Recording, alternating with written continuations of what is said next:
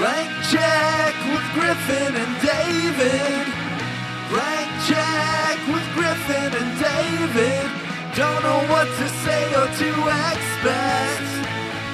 All you need to know is that the name of the show is Blank Check. I heard a podcast about you. I was wondering if it was true. Everything they've podcasted about me is true.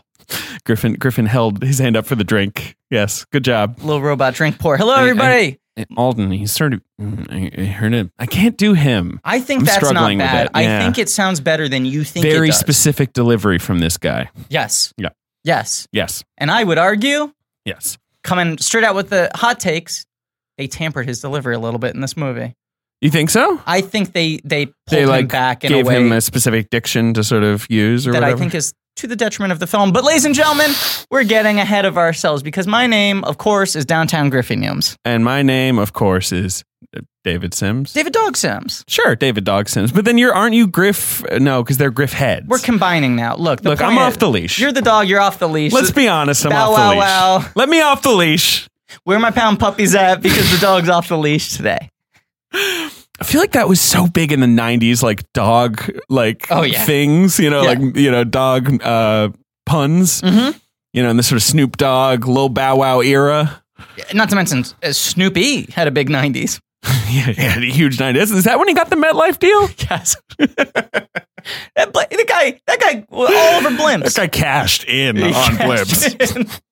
Like when I was a kid, I was like, MetLife make blimps. Like that's a blimp company, right? Like they make blimps. Yeah, I also remember like watching the Super Bowl and I hated sports so much that I would look forward to being like, a Snoopy cartoon in the middle of the Super Bowl. And I'd be like, no, he's just selling insurance? He's just selling it, yeah. Yeah. But, you'd see like Woodstock and stuff. It'd be fun. Right. But I'd be like, here's some classic Joe Cool behavior. What the fuck is a blimp?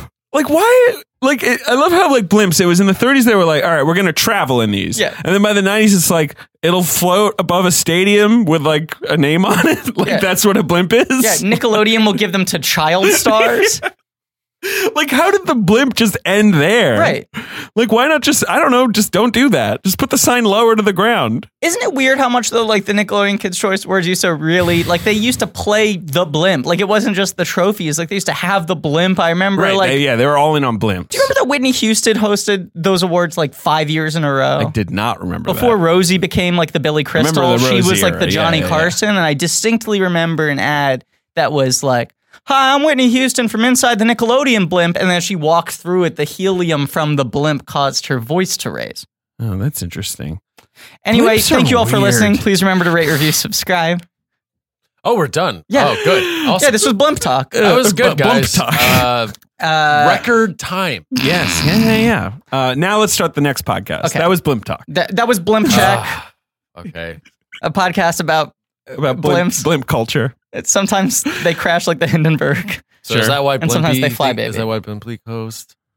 Is that why Blimpy Club? Blimpy, like the sandwiches? Yeah. Yeah. Because blimps fell out of favor.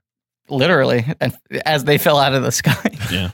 Jesus Christ. Hi, everybody. Hi. Okay, this is a podcast called Blank Check. Yes. It is about filmographies. Directors who have massive success early on in their career, given a series of blank checks to make whatever crazy passion projects they want. Sometimes they clear, and sometimes they bounce. Baby. Yeah. That's usually what this is. But this is a special episode. I think you folks know what it is. You've already seen it in your feed. This is a special one-off episode where I tell summer camp stories for 2 hours.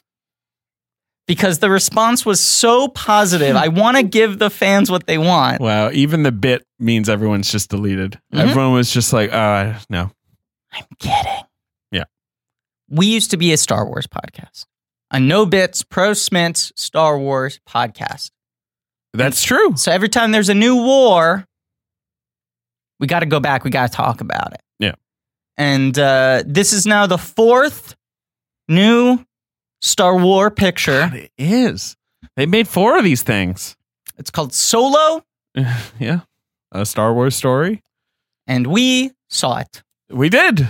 We saw it. You've seen it twice. I saw it 2 times. I've seen it once. Yeah. Producer Ben has seen it once. Okay. The Ben Deucer has seen it once. Just once. The Poet Laureate has seen it once. And I thought it was okay. Yeah. Purdue Ben has seen it once. Uno. Mr. Hosdev has seen it once. Mr. Positive has seen it once. Singular times. The Fuckmaster has seen it once. Professor Crispy has not seen it because he doesn't exist. No, but count it once. Peeper peeped it. Yeah. Dirtbag Benny rode into the theater. Soaking Wet Benny stayed pretty dry during the movie. Yeah, I only spilt my drink a little bit. Mm-hmm. Also graduated to certain titles of the course of different miniseries. Sure. Kylo Ben, producer Ben Kenobi, Ben Night Shyamalan, Ben Say It, Save Anything, Ailey Benz with the $, War Haas, Ben 19, the filmmaker, Benglish, fuck, Mr. Ben Credible, Sure. and Robo Haas. That sounds right. I don't know. I guess we're debuting the Brooks because we at this point in the episodes we recorded before, we haven't really thought of the Ben name for Brooks. Right. We recorded 4 months of episodes in advance, and this is the first time we've recorded in 2 months now. That sounds right. Yeah. That's crazy. Which is crazy. Yeah, Griffin's been, I don't know, chilling out. I don't know. Yeah, very relaxed, sleeping very much, very cool, very fun. Yeah, you don't look sick. No. Well, to be fair, Griffin looks sick a lot. I think I look more sick than usual. I think you look fine. This is the first... Your shirt's just like a white t-shirt. That's a little... I guess that sort of gives you a drawn... Kind of wearing the uniform. Power, right. We're on hiatus from filming The Tick, which is why I was able to see Solo last night, come in here, record this today, and then I am going and getting on a plane and flying to London, which David, I should explain this to David, because I know Ben knows. Yeah. London is a city... Okay. In another country. Yeah, the capital of the United Kingdom. Wait, but how do you know? Well, you must have went. I've traveled to London on vacation before. Or maybe he's read it in a book. I don't know. Sure. Yeah, both of those things are true, but also I lived in London for a lot of my life, from 1995 to 2008. Wow. Can we start the podcast over? Because I'm very confused. Can we start Blimpcast? Yes. Okay. Blimp check. I forget what it was called. It's like what's your origin story? Yeah. It's like, I wish someone... you want my origin? Yeah. We got to bring the Kasdans in to fucking explain to Who are your people? Yeah. That's what they asked me coming into British passport control, and I was playing The Sims on my phone. I don't know. That moment can go fuck itself.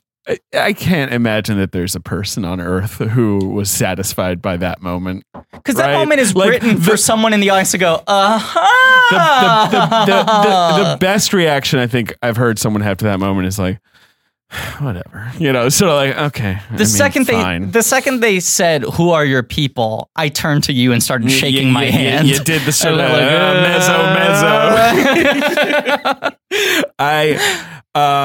Solo his look. I have a feeling that was something Kasdan had thought of a zillion years ago, and was always like, "Oh man, if I ever did like a Han Solo movie, I'll finally get to put that in." And that's like a funny thing to say in an interview where you're when you're promoting Dreamcatcher, and you're like, what I always thought? Yeah, I always thought it was because he didn't have any family, so it's like it's like a pseudonym almost. Right. It's like a nom de plume. Incredibly dumb when it's in a movie. And also, an hour and a half later, he starts talking about his dad. He does talk about his dad.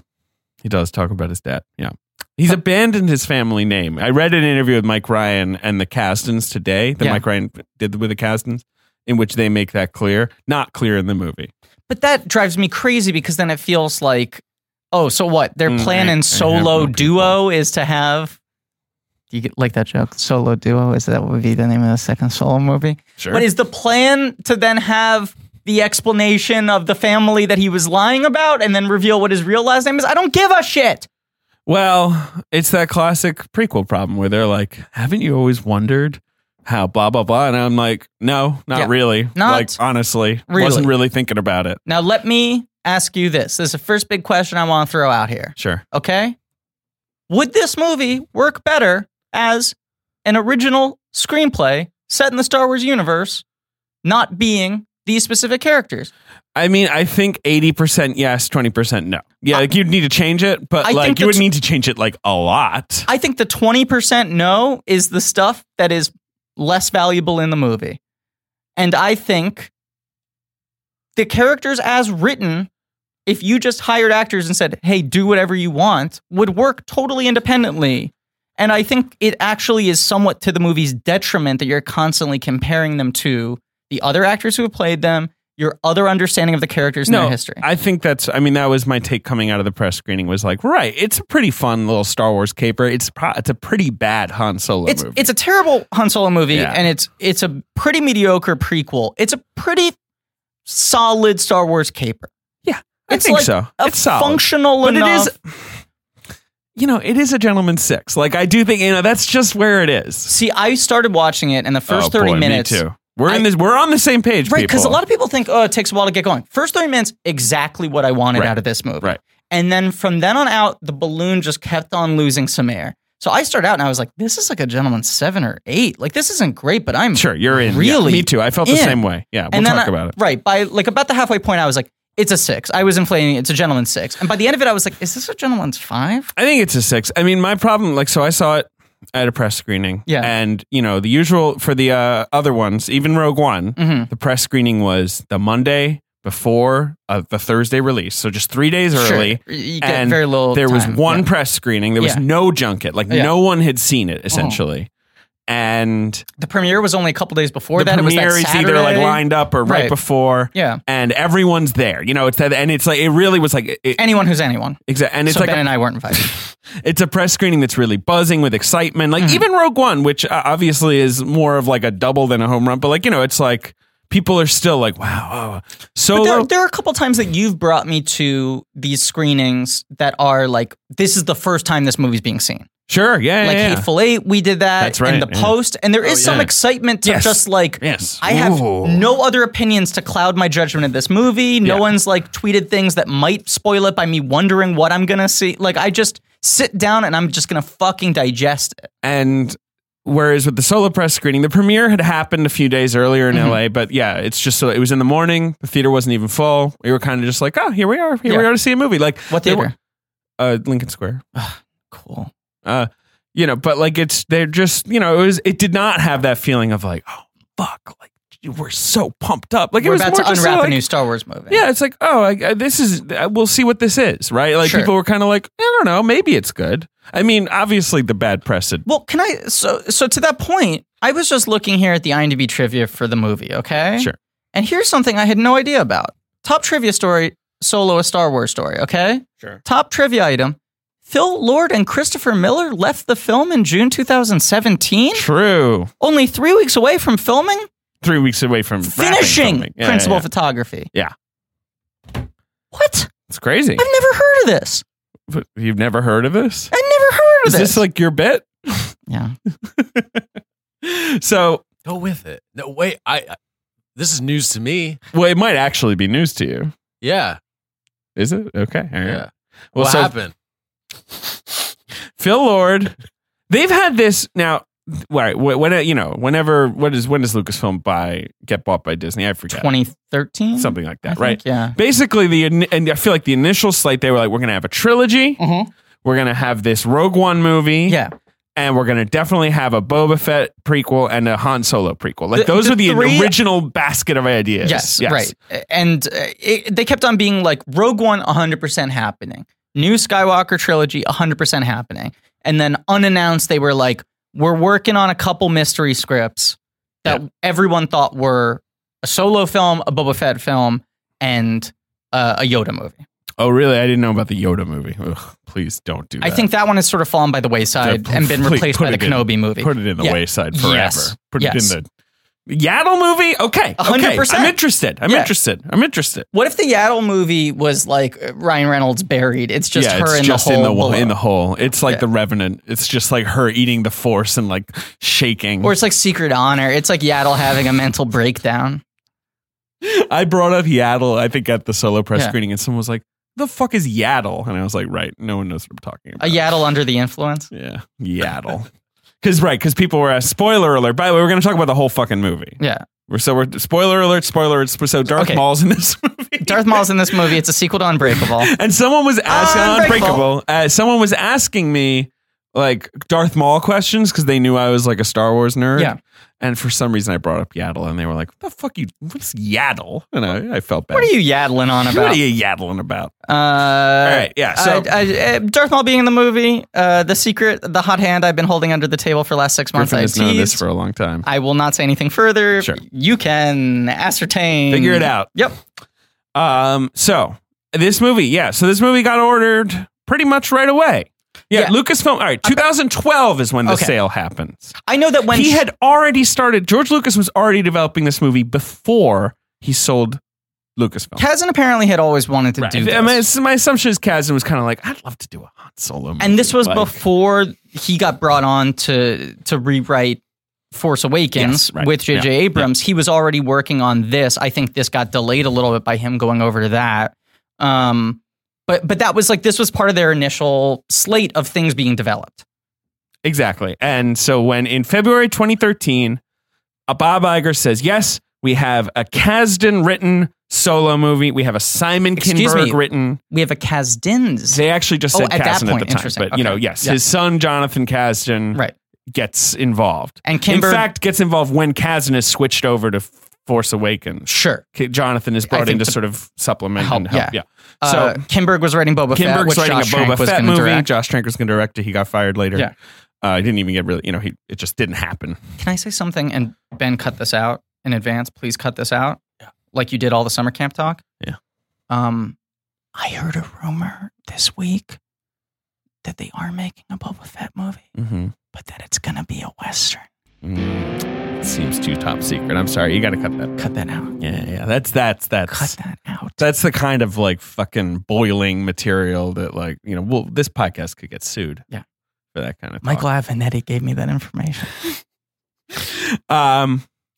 2015, July, they announce Han Solo movie. It's going to be released May 25th, 2018. Going to be directed by Phil Lord and Christopher Miller. So this is the big thing. All the times that people have been whispering about the Solo movie, everyone was like, no one wants to see that. Why are they doing this? It's true. No one is excited at any point about this idea. Until Lord and Miller get brought on. And then people are like, oh, so maybe it'll be they've done all these winky movies. It'll be clever and it'll be sort of that's a different energy than any Star Wars thing we've seen before. And also here are the guys who have made a career off of taking bad ideas and making them work. Especially the two you think of 21 Jump Street and the Lego movie. Both times people were like, you can't make that a movie. But also Cloudy with a Chance of Meatballs, which was one of my favorite picture books growing up. Sure. Not a lot of plot. Doesn't have a narrative. Not a lot of plot. It's just it's essentially a travel log of the different food that reigns in this city. There are no characters. Can you confirm something for me though? Yes. Is there a leak in the boat? Still gets me every time. Isn't that 2? It's 2. I just love it. 2 is also good. Yeah, because there's a leak in the boat. Yeah. And fucking Will Forte is great in 2. Sure. The joke is there's an actual leak, like the vegetable. Oh. Got him. Cloudy with a Chance of Meatballs. Ben's fucking screaming right now. Have you seen the Cloudy with a Chance of Meatballs movies? Oh. I think you'd like them a lot. Yeah, you'd like them because it's they're kind of big. Oh. Meatballs are big. Big meatball. That's cool. There's a scientist character who makes a device that turns water into food, but then it gets stuck in the clouds, so it starts raining food, but the food's huge. That's awesome. Big food. And so people are into it, and it becomes like a tourist destination, but then the food is too much. Right. They're getting weighed down, and then the sequel is they take all the excess food and they ship it off to some trash island to get rid of it, clean up the town, but the food has started mutating, and it's food monsters. So there's a taco dial. Yeah. A taco dial? It's a all right, taco you know what? All right, I'm cutting this off. So, Phil Lord and Chris Miller. And then they realize he has sour cream and they go, oh my God, it's a taco dial supreme. I know you love Phil Lord and Chris Miller. 5 comedy points. Right? I do. You're basically I'm huge totally in the fans. tank for them. Been so since Clone High. See, okay, so loved here's Clone what I High. have to say. Yeah. I don't love Clone High. I know that's a really crazy thing to say on the internet because people really do love Clone High. I don't hate it. It was just never my show. Mm-hmm. I really enjoyed Cloudy. Yeah. Really enjoyed 21 Jump Street. And those are both movies that I did not rush to see. And then when I saw them, I was like, wow, that was funny. I know you don't like 22. But I was going to say, and I love the Lego movie. Right. I That's really their think that's a masterpiece. special movie. That's a very special That's very movie. cool. Yeah. I don't like 22. I think 22 is like close to bad. Like, and it sort of like indulges all the things about them that I don't really like. Sure. Yeah. I rewatched it recently and it was bad. A little better than I remembered it being actually. The Ice Cube stuff in that, even though Ice Cube's a pro, is like a slightly embarrassing in my opinion. See, I disagree. I think that's the strongest part of the film. No, we'll fight about this he's funny. later. No, I just think that shit's sexist. Like, I just don't like that stuff. Like, just get that plot out of here. It's 2014. You don't like disapproving dad? I don't like dad saying, don't fuck my daughter who's a grown up. Like, I don't want that plot anymore. Yeah. I keep it out of the movie. Yeah, I mean, I agree think with sucks. that. I agree with that. Sucks. I like Ice Cube as a scary guy because he's funny. Like, when he's but I do agree that's a plot line we never need to see ever again. I hate it. It's one thing if it's like, it's never great, honestly. But you liked Blockers, Blockers she's also because a it's grown woman. You were a big fan of Blockers. Blockers is funny because it's the parents are subverting that. fools in that, right? Like, you know, the kids are why I like Blockers. Like, the parent stuff in Blockers is funny, but I like the kids. And the funniest stuff is like Barinholtz, who's the one who's like, yeah, I want my daughter to fuck. Well, I also like that he's there the whole time, but he's never really on their crusade. He more just wants to hang out. God, that guy has gotten so fucking good. He's really good in that movie. That movie almost brought me to tears. I know, and he's someone I was always kind of like, yeah, he's fine. He's kind of like high energy. Like, I was never like a big Ike Barinholtz fan. No, but I thought he was just big. Become so funny and like legitimately a very good actor. Yeah, he's a pretty good. Yeah, I mean, credit to Ike. Yeah, I like Ike. I think walked into that one. Did you see Blockers? I haven't. Do you like Ike? Ike, he's funny in like the Neighbors movies. Show me. Yeah, I like him a lot in those. He's really good in Snatch, which I continue to stand for as an underrated. I still haven't seen it. Yeah, I do like this guy. Yeah, he's a good Ben Scumbum kind of. Totally. Yeah. He's like, but his role usually was more like, I'm in your movie for 10 minutes and I'm just bringing a lot of energy, right? I feel like he always has a goatee and you're like, oh, this guy is fucking a scumbag. He's always got scuzzy looking facial hair. Yeah. He also was the guard in Suicide Squad who they clearly set up to get his comeuppance and then just disappears from the movie. And I'm sure they filmed a comeuppance that they just. I'm sure they filmed 6 comeuppances. There's 8 plots in that movie that just they forgot to do. Like, doesn't Scott Eastwood die in that movie? And like, it's heroic. Hey, I forgot Scott Eastwood was in that. He's in that movie. But let's get back. I think he like dies, and it's like, oh shit, we lost Chad. Right. Like, you're just like, who's Chad? And then you're like, that was supposed to be like Cheetah's father? I'm sure it's some shit where his character was secretly supposed to be a teaser for some other it character. Turns out he's, I don't know. He's Mr. Mixaplex's cousin? Fucking DC Universe. I can't wait to watch all the movies they've announced, though. I'm so excited. And you know what? It's stressful how many bonus episodes you're going to have to do because we're going to have to do Shazam. We're going to have to do Black Adam. We're going to have to do Birds of Prey. We're going to have to do Harley and Joker. We're going to have to do Suicide Squad 2. Man of Steel 2. Sure. We're going to have to do The Batman. Green Lantern Corps. Yes, 100%. Isn't there something like, like Chloe Zhao is going to, direct a fucking No, that was Captain Marvel. movie? That was Captain Marvel. She met for Captain Marvel. You're thinking of the Birds of Prey movie. I actually was joking. She met for Black Widow. Okay. You're right. Yeah. We still got Cyborg coming up. Right? Oh, we got Cyborg coming up. Yeah. Who got Cyborg 2? Are they bringing Bergman back from the dead for that one? Who they got? We got Flashpoint. I think Wonder Woman 2 stuck in development hell. Right there. Let's not devote a lot of energy to that one. No, my favorite thing is they're always like, let's one up. So, all right, we got Spielberg. Spielberg's going to make a movie. Okay? Black Hawk. You like him? Yeah, he's going to make a movie. Who else we got? We got fucking Scorsese. Okay, he'll make a movie. Ava DuVernay's New Gods. Ava DuVernay's going to do New Gods. Right, into the fold. James Cameron, he's doing a movie. Who else we got? Michael Cimino, he's alive. He's back. He's doing a movie. We got Teen Titans Go to the movies. We got Teen Titans Go to the polls. We got Teen Titans Pokemon Go to the polls. Do you imagine in this boardroom that they're all vaping? Yeah, they're all. It's all like it's 20 Affleck clones vaping. Yeah, so we got to do a Birds of Prey. Like Thomas Pynchon is gonna direct the movie. Like, I'm just trying to think of like the most ludicrous person they could announce next. Like, who is it? Ida Lupino. She's back from the dead. We support female filmmakers. Ida Lupino is gonna make a Black Canary movie. DC has always prided themselves. Who's the one who's like a magician lady? Oh, Zatanna? Zatanna, yeah. I know Pino's going to make a Zatanna. Yeah, sure. Yeah, great. No, I was just saying, because you know how, like... Elaine May's making a Zatanna movie. DC was so, just fucking waving their arms about the fact where, like, we're doing Wonder Woman before Marvel's done a female superhero. We're doing Cyborg before Black Panther. Sure. What if their big thing was, like, we're going to be the first studio to hire a dead director?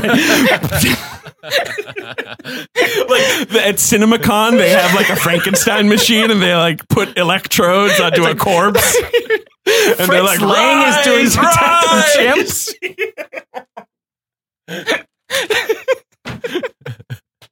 What's going on? Frank Borzon just signed on for Solomon Grundy? King Vidor himself. I'm running out of DC villains or heroes, whatever. Hawkman. King Vidor's doing Hawkman. Can I pat myself on the back and call my own shot? Sure. I was at a Comic-Con. It was something when we were promoting the Tick pilot. Okay. I can't remember which one it was, but I was there at the bar with Chris McCullough. Okay. A.K. Jackson Public, creator of Venture Brothers. Sure. He's a great guy who I just realized we should have on the show at some point. Let's have him on. But we were... I love how you're occasionally just like, oh shit, I actually know like Michelle Obama. Which, you know what? And she texts me and says that she listens to the show. That's weird. She loves it. She likes when the dog is off the leash. Yeah, she was like, just listen to Lincoln. Dog's off the leash. Oh boy. Sometimes people call me David Dogs. I mean, people who like me are called David Dogs for people to understand that. Yes. But now also you've become the dog when you're silly. Right. When you get silly, you become the dog and the dog's off the leash. Yeah. Jackson Public and I were at this like fucking hotel bar where the convention was watching watching attendees who were still in their cosplay outfits. Sure. Like ordered. Drunkenly trying to make passes at each other. Sure. Right, it was right. that like last night of summer camp dance, like who is the best one? So there was a guy dressed up as Solomon Grundy who was just swinging and missing so hard. And we just were like for 45 minutes, like at a fair distance, right? Far away from him, just making Solomon Grundy jokes about this guy trying to wedge himself into circles and like get attention, and then he'd like slowly walk away. And I just at one point went, Solomon Grundy, born on a Monday, not his night. Pretty good. It's pretty good. After he like swung and missed with like Princess Bubblegum or whatever. Yes. It was exactly that. And he like wasn't being aggressive. It was like he was clearly like the one person who didn't have like a pack of friends with him. Well, also dressing up as Solomon Grundy is not like a good move if you're looking to, look hot, right? Like, I mean, like, I'm like basically a Frankenstein man. You're like an unintelligent Frankenstein man who lives in the sewers. Yeah, exactly. You got raggedy clothes and muck on your face. Not his night. Look at this. He's got 4 knives in him in this one. I'm showing Ben some pics. Solomon Grundy. You would love Solomon Grundy. We should get Ben attached to direct a Solomon Grundy movie. It's happening. DC would take that. Oh, no, unfortunately, it turns out that Moses of the Bible is directing that one. We here at DC. We brought it back. He brought you the 10 Commandments. The actual ones, not the movie. For the listener at home, I like that joke so much, I swatted my mic away from my face and almost swung it a full 360 degrees. Almost hit me in the face. Yeah. All right. So Phil Lord and Chris Miller, they get hired to make the movie. And everyone went, interesting. This is going to have an offbeat energy, off the hump. And they do have that rep where it's like, yeah, like you were saying, like, well, every time they get hired, you're kind of like, that sounds like a bad idea. And then they do a good job. So I guess what sounded like a bad idea, they'll probably do a good job. And look, at the very least, it's not going to be boring. They're not going to do the obvious, staid kind of like didactic prequel. They're going to do something weird with this. Yeah. And then they start casting. There's a big fucking thing for months and months and months. Every single male actor under the age of 32, other than Griffin Newman, auditions for Han Solo. I didn't take it personally. It's fine. I was literally the only person who didn't audition. It's one of those things where no one was excited for a Han Solo movie, and everyone was like, no one can really do what Harrison Ford did. And yet everyone was like, but who's going to play Han Solo? What and it was like Rami Malek. And it was like, does anyone want to see him play Han Solo? I remember, obviously, Miles Teller was in the running. I'm trying to think of who else was what's his name? Baby Driver. Ansel Elgort, sure. Right.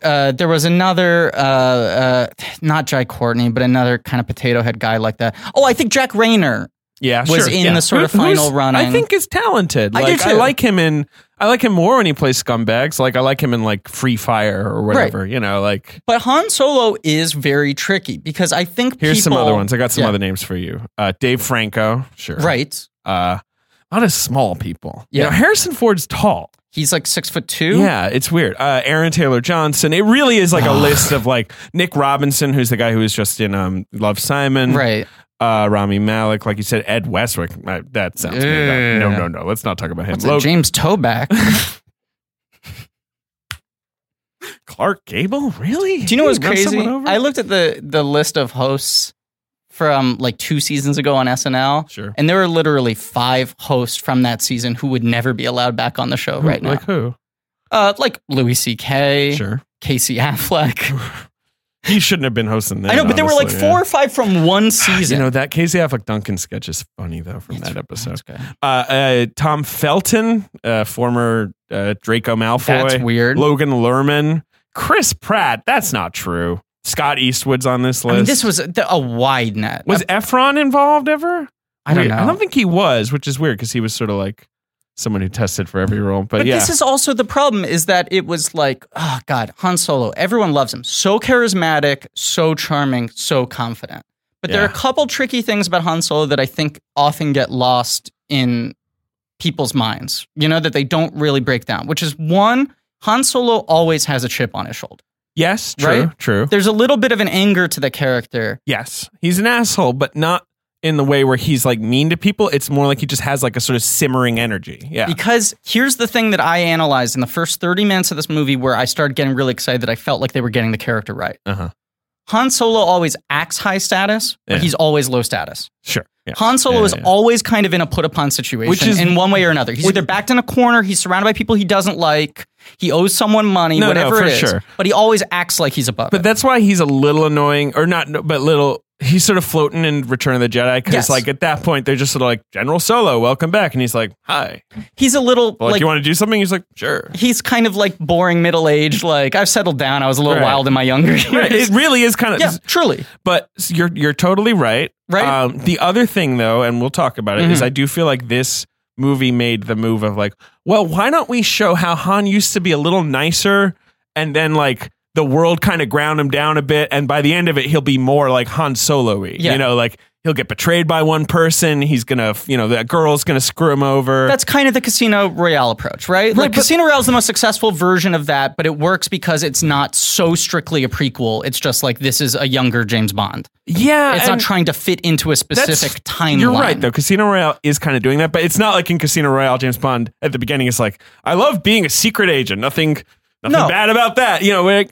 But I think that's why the Vesper Lynd plotline works so well in that movie and why she's so good. And also... But also, Casino Royale is the first James Bond book, basically. And so, like, it is, right. Yeah, and they're not going trying to the characters. Reverse engineer it around Dr. No, which is a big difference. They're not having to play off of expectations of literally he has to get to this point. It's James Bond. We're cool. He's been done so many times. Whereas this is like, it's Han Solo. He's been played by one person. That's it. Yeah. And it is that thing, like the name, where they're like, don't you ever wonder, like, who really put that chip on his shoulder? No, I don't care. There's no moment in any of the original movies where Han Solo's like, back on Corellia, I had it rough, like, or I grew up on the streets. He never says shit like that. Now, this is the other problem, okay? Connor Ratliff, friend of the show, always says, I for years thought I was a fan of Star Wars, and then I realized I don't really like Star Wars movies. I like Han Solo movies. It's a good take, sure. Right? And I think the thing that makes Star Wars work is that you have Han Solo who doesn't want to be in a Star Wars movie. Yeah. And is a little bit outside of it. Yeah. And putting that character at the center kind of fucks the movie. And that's fair. And I think this is what everyone was predicting. Yep. You know. And I, watching this, feel like not as disastrously, it suffers a little bit from the same thing that happens in The Lost World Jurassic Park. Where in order to take Ian Malcolm, the fun character who cuts the shit. You take the off-ball guy, you put him on the ball. You kind of sand off the edges. A little bit. I agree with all of that. Does Connor like this movie? Do we know? Don't know. Sure. Don't know. I will ask him. Sure. I'm curious to see. But I would guess that he would feel like, oh, this is literally a film about that character, but they're taking away the energy that makes him interesting. Yeah. You know?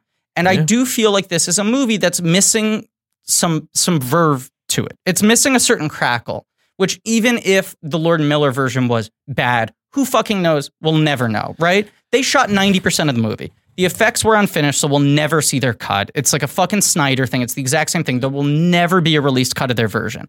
But they shot enough of it that there is pretty much a narrative with green screens that you could watch, right? I think that's accurate. I mean, from what I've heard, I've read a lot of reporting and then heard some rumors. But yeah, you know, basically. They were 3 weeks away from finishing. Right, but I think the implication was they weren't, and there was going to be a lot of reshoots coming. Like, you know, that was one of the reasons Disney was very alarmed. And apparently they would, I mean, the thing that everyone said, because every actor in this movie pretty much has said things got a lot better when Ron Howard took over. Yeah.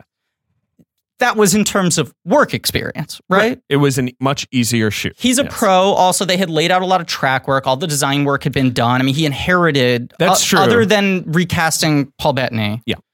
Every character had been established. The designs were there. The droids were there. The sets were built. Totes. They had their key creatives. Bradford Young, who's the MVP of this movie. Mm-hmm. The most interesting aspect of this movie is just the way it looks, because it's the most... It looks interesting. It's the most interesting looking Star Wars movie. It's the movie that's played the most with the actual cinematography. Last Jedi is gorgeously shot, actually. I agree with you, but I think this is actually my favorite looking Star Wars movie. I think it looks good, but what I would say is that Lord and Miller hired Bradford Young. You know, they wanted, and Bradford Young...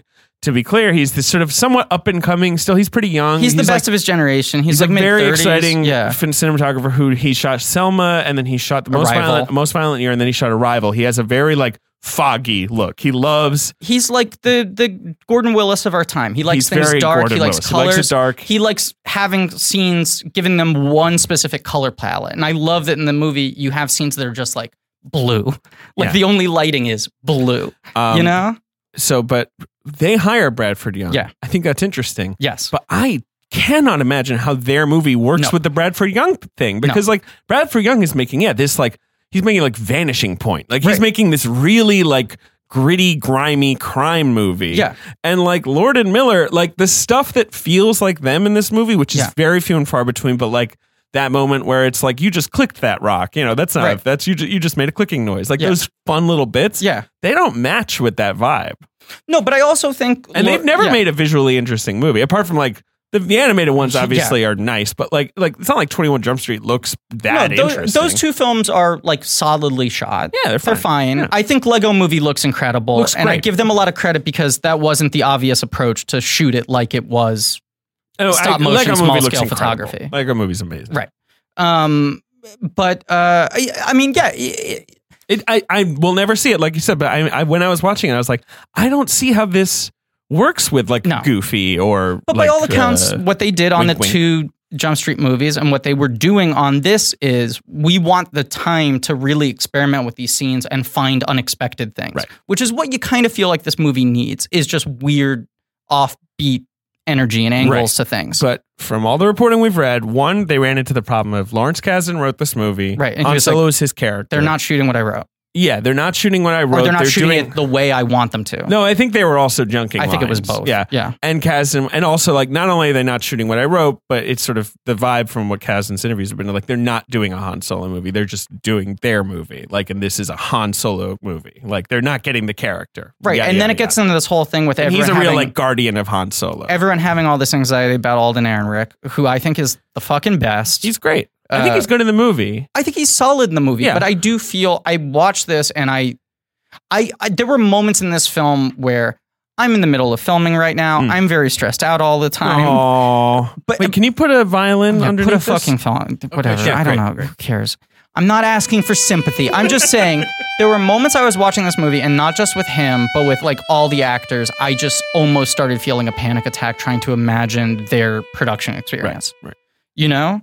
And especially with him, because there was so much skepticism around anyone playing Han Solo. Yeah. Then when he got cast, people were like, he doesn't look like Harrison Ford. Sure, he's quite short. small. Right. Yeah. You know, this and that. People but there hadn't was seen still Hail that Caesar. excitement because of Hail Caesar, where The people were like, who he's had such seen a Hail talent. Caesar right. were like, that's an interesting choice. You're not hiring someone to do an impression. Right. And then when the Lord Miller stuff came out and Ron Howard took over, there were all these stories that it was like Lucasfilm hired an acting coach and they have someone working with him, which I think people misrepresented as he doesn't know how to act. Right. They're hiring someone to teach him how to act, which is, I think they brought someone on because everyone was stressed out about him being too far off from Harrison Ford. Maybe, but from what I read, he needed to be calmed down, and he really loved having this person like help him through whatever. Like maybe he was feeling the scale of it. I don't know. Which apparently it was like basically like everyone was like, oh no, they hired an acting coach, but all the reporting I read was like the acting coach was actually really helpful for him. He liked it. I'll say this too, like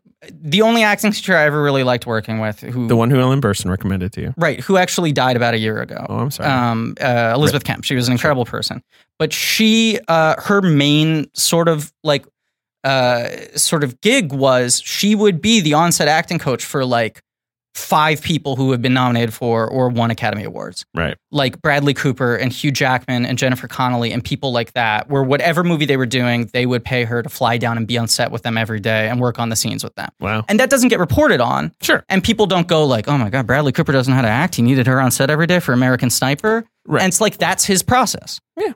But everyone's knives were out for Emmerich so much. And I think if you're a young dude, there's a lot of expectation, there's a lot of pressure, and then the directors get fired, and the studio executives are going, is he too silly? Is he too broad? Is the character this? Is the character that? You want someone to just be working with you and going like, you're good, you're good, you're good. You're good, and also like, here's your baseline, let's get you here. You know, like if you're worried that you're too big or too small, right? Like, well, this is what we should be aiming for. Right. There are moments in this movie where I feel, I get some excitement from his performance.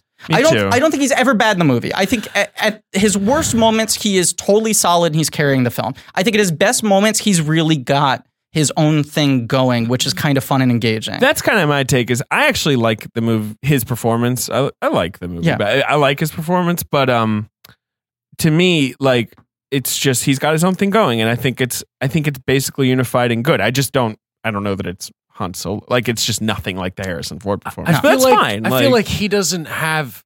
Maybe he has some, but he doesn't have as much charisma as some of the other supporting characters. Well, like agreed, but I also think that's the problem with making Han Solo the lead. Right, he's not there to make fun of things. He's not able to do his function. Right. Yeah. In the beginning, he is a little bit when it's more about him, and which I love. I know this section. Just him as like a fucking small scale like con artist. He's like the Artful Dodger or something, you know. And you know the other problem is yes, Donald Glover shows up in the movie. He's doing an excellent interpretation. It's like a really smart. He's sort doing of Lando. Evocation. Yes, he's got the voice, but it doesn't sound like he's doing the voice too hard. You know what I mean? Like the way he's carrying himself is bright. You know, and it's also just like Donald Glover he's a very charismatic actor, and is a guy who is just so fully in the pocket right now. He's in some insane zone of just like artistic power.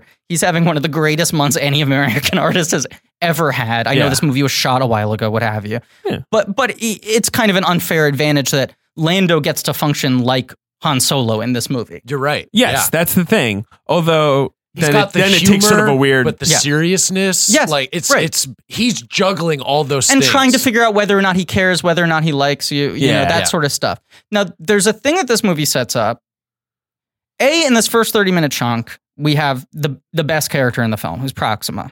This is a huge summer for Proximas in blockbusters. Yeah, because it's Proxima Midnight in Infinity War. Played by Carrie Coon. Yep, great performance. And then her name is just Proxima in this. Lady Proxima. Lady Proxima, played by Academy Award winner Linda Hunt. That's right. You talking about that wet worm thing? Giant worm lady who's allergic to the sun? Fucking best character ever. I was watching this and rocking out. And she's like, oh, Han Solo! Unbelievable. You must bring me my hyperfuel. And he's trying to out-trick her. She's like, no. And that's what she's like. She likes it dark. Yeah. Which I'm a fan Loves of. it you dark. Love it dark? I love it dark. I love the look of that set. I love the look of her assistant who has the like retractable mask. Me too. I also just I mean, honestly, I get that the movie kind of needs to get off Corellia fast in some ways, but like I would kind of enjoy like a little Oliver Twist thing with her as Fagin, like just like 10 more minutes of that. 100%. And then this whole chunk of the movie, I'm like, when they go to this space that's sort of like the immigration. Yes. Like, yes. I'm like, this is where Star Wars works best. I know. Is when it's sort of really strong analogs to current day struggles. I just want to pull you back for 1 second, though. Please. Because the movie does not have a crawl. Yeah. But it does do something new. Yeah. It does blue text a long time ago in a galaxy far, far away. And then it just has a couple. And then it has more blue text. Right. First time they've tried this. They keep trying to figure out, crack the non-crawl code. I don't think any of that's necessary, right? I mean, the information they give you is pretty much established within the next 90 seconds of the film. That is true. I think it's more of a mood thing than an information thing. But I kind of like the text. I don't know that it works. I'll tell you what I was thinking. I like It Is a Lawless Time. I like that. Yeah. But I was also thinking, like, if they're trying to establish a different tone and mood for these like spin-off movies, like something as simple as just like having opening credits would throw a very different vibe. That would be if you're not going to do radical. the crawl, if you're not going to do the flying thing. Like when he was going through the opening car chase, I was like, I kind of want to see like production designed by like underneath. That would be radical, right? You know, but no one does that. I know, because like the Marvel Universe movies, they always do the credits at the end. Like I feel like there's not a lot of movies that do the over. Big blockbuster movies that do that. Now, the films that have to position themselves as major events. Right. I love opening credits. Me too. I mean, I love it as how obsessed I am with credits. Right. Yes. Love it. I like the opening title. Like I like the little weird holographic projection thing. But yeah. But anyway, this whole opening he's a little street boy. I love. And he's got a girlfriend. And I was just like, you know what? This is good Star Wars writing because anyone who thinks they don't like Star Wars would be able to totally connect to this. Here are two poor kids. Sure. They live in the slums. They're trying to get out, find a better life. Yes. They go to this weird office. It's like, okay, this is an immigration struggle. This is them trying to get out of poverty. This is them trying to find a better sort of class of citizenship, you know? They get separated. I was like, all of this stuff is like very relatable. You were very into, I'm also into the scene. I like Proxima. She's cool. I just think that she got the right ideas and that we should like think about her as like a candidate in 2018. 100%. Something like that. Proxima's just, I think she's just a good person. Yeah. So, yes, but what you're saying about the Ellis Island, whatever it is, the sort of like big transit hall, I love that where it's like, he's so fucked. Yeah. Like so many people in the Star Wars universe. What does he do? He has to sign up. Like that's like, you're always wondering like, who wants to be a stormtrooper? Shittiest job in the world. Like I'm watching just at this get point shot. Like going, that's like, that job. Is this movie great? Like is this movie me like too. super fucking high functional entertainment? Walking out of the press screening, everyone was like, that first half What was are they rough. talking about? Like it's underlit, it's so dark, nothing's cool. happening. I agree. I'm just saying, like, and then they're like, and then when the story kicks in, then it's good. I don't agree. I really like the first half and hour. I think there's more tension. I'm more into him. Yes. I think there's more tension in them trying to get away from Proxima's people and the authorities than there is in the rest of the movie. That sort of opening chase stuff, them trying to get through. The speeder chase, I love him being overly confident, thinking he's going to pull off this crazy cinematic move and then getting caught. Like so into all this, loving all the design, loving all the creatures, 100% it. Then the flash forward 3 years. Sure. They get separated. I just, well, there's also the Solo moment. Which, fuck that, we've already talked about. I'm not talking about it ever again. I'm not. What's your favorite kind of cup? John Robin Blake. Yeah. I mean, that's what it is. That's right. But at least in John, that is just more Nolan going like, wink, he's Robin. Whereas this is like Han Hershowitz? No, I go by my middle name. Solo. I go by my middle name. It's here on the ID card. Read it out for me, please. Yeah, right. Solo's a nice name. But I love that cut where they're like, the Empire, you're going to have a great time. Cut to, mud. Him in the mud. Just him like, in the go charge! You have to win for your Empire that way! This is like classic, like fucking Star Wars, like, Luke's looking out at the two sunsets. He wants to get out of the suburbs, This is, the Ewoks are like the Viet Cong, not the Viet Cong, but it's the Vietnam War. Yeah, they are. Yeah. I was like so into all this. And then when we're introduced to Beckett, Val, and Rio, three hustlers who kind of are aspirational figures of a higher functioning version of what Han is trying to be, scrape by in life, but they seem to have it together. Yeah. And I was like, this is kind of cool. They become the people that he models himself after. That's what it feels like they're setting up. That it's almost like Beckett is to Han Solo what in the beginning of Last Crusade, when young Indiana Jones sees the fedora guy. Yeah. You know? Yeah. And it's like, because Beckett's even got the holster, he's got the vibe. It's like... Yeah, no, but it's that thing. It's like, Han Solo's like, right, I don't have to slave away in the Empire. I could actually just like be this guy. Right. Like, I could do this shit. And there's such a nice driving force of like, he's got to get back. He's got to make it bigger so that he can get back and find his love. Yeah, he's still got this motivation because he's separated from Kira, played adequately by Emilia Clarke in this movie, who I know she's somewhat of a big star these days. I do almost the whole time I'm thinking like, did they just cast her because she's so short that like she's not going to dwarf Alden Ehrenreich? She's like 5'1". She's so tiny. Because I remember in the Terminator movie, like Jai Courtney is literally looks like he's like 3 feet taller than her. Yeah, she's just a small person. I did when they're like going through the Ellis Island thing together in line. I did have that thought. Yeah. Because this is one of my favorite things about Alden is that he's a little Jew boy, which makes me feel good that he's now playing Han Solo. Like his listed height is 5'9". I don't buy that. No comment. But I have a question. Please. So we're sort of saying the character Tobias, Han Solo looks up to him. Yes. And if you, let's say we're someone who enjoys Blank Check, right, was like, I want to do my own We're your show. Beckett. You're Han Solo. Yeah. You're scraping by. You want to find a way to smuggle on our level. Right. You're saying someone might want to start their own podcast. Yeah. Start a Blimp Check, perhaps. I mean, look, that's a free idea. That's where the money is. That is where the money is. We're making tens of dollars per episode. Well, once you've recorded your show, the next steps are reaching listeners, building an audience. God, these things sound impossible. I'm stressed out even just thinking about it. I don't even know where I'd get started, David. Do you have $9.99 a month for, available, maybe? Well, yeah, I think, yeah. You can pull that off? Yeah. I might have to cancel, some subscriptions. Well, Audioboom. Sports Illustrated. Sure. Which I never read. It's just cheaper than toilet paper. Toilet papers. We'll talk about that later. Audioboom can help you out. They got a $9.99 monthly subscription plan for hosting and distribution. Here's what you get. Okay. 200 minutes for each episode. Wow, that's incredible. You get that for $9.99? So you're done listing the things? No. Branded homepage on the Audioboom platform. Wow, 2 things for $9.99. That's a great deal. I'm going to keep going. What? An embeddable player for web and social media. Embeddable?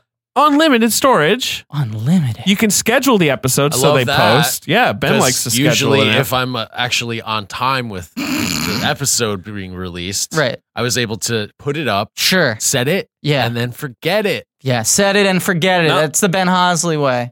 Plus, you get their partnerships. Audioboom has partnerships with Apple Podcasts, Google Play, Spotify, Stitcher, TuneIn, pending approval for each platform. But your show can be eligible for any of those things. And you got analytics. You got how often numbers, it's been downloaded, stats, baby, age and gender and location, and what devices people are listening to the show on, and so much more. So to start up for your $9.99 monthly subscription plan, go to audioboom.com/start and sign up today. All right. That sounds so difficult, though. You have to find Slash, guitarist from Guns N' Roses, and get him to help you start? No, you just go to audioboom.com/START. That's all you need to do. Audioboom/start. Does the slash need to be next to me while I type in the URL? No, it's just audioboom.com/start, you fine. maniac. All right, let's talk about Han Solo. Okay, so Rio's got a bunch of arms. Val is Tandy Newton, who's having such a good resurgence right now. She's so good in this movie, and it's a bummer that she's not in more of it. I kind of wish they had subverted expectations and had Beckett be the one who dies earlier. The only thing I have to say about that is Woody is really good in this. He's very good. I like what he's doing, but I think I might have more fun with her. I also think there's a point for about 40 minutes where the character has kind of nothing to do. They'll keep on cutting back to him doing stuff, but it sort of feels he has no narrative function again until the end. He doesn't really. He gets lost for a while. Because his purpose in this movie, apart from initially inducting him, is basically to say to Han Solo, like, don't trust you think you have things figured out, but you shouldn't think that, and you shouldn't trust anyone. You should be like me, just kind of like, fuck the world. I look out for myself. Right. Then there's like an hour where he's like a quiet ally in the set pieces, and then at the end he proves a quiet his thesis ally correct. who will sort of sidle in and be like, but Kira is a little weird. Don't keep your eye on her. Yeah,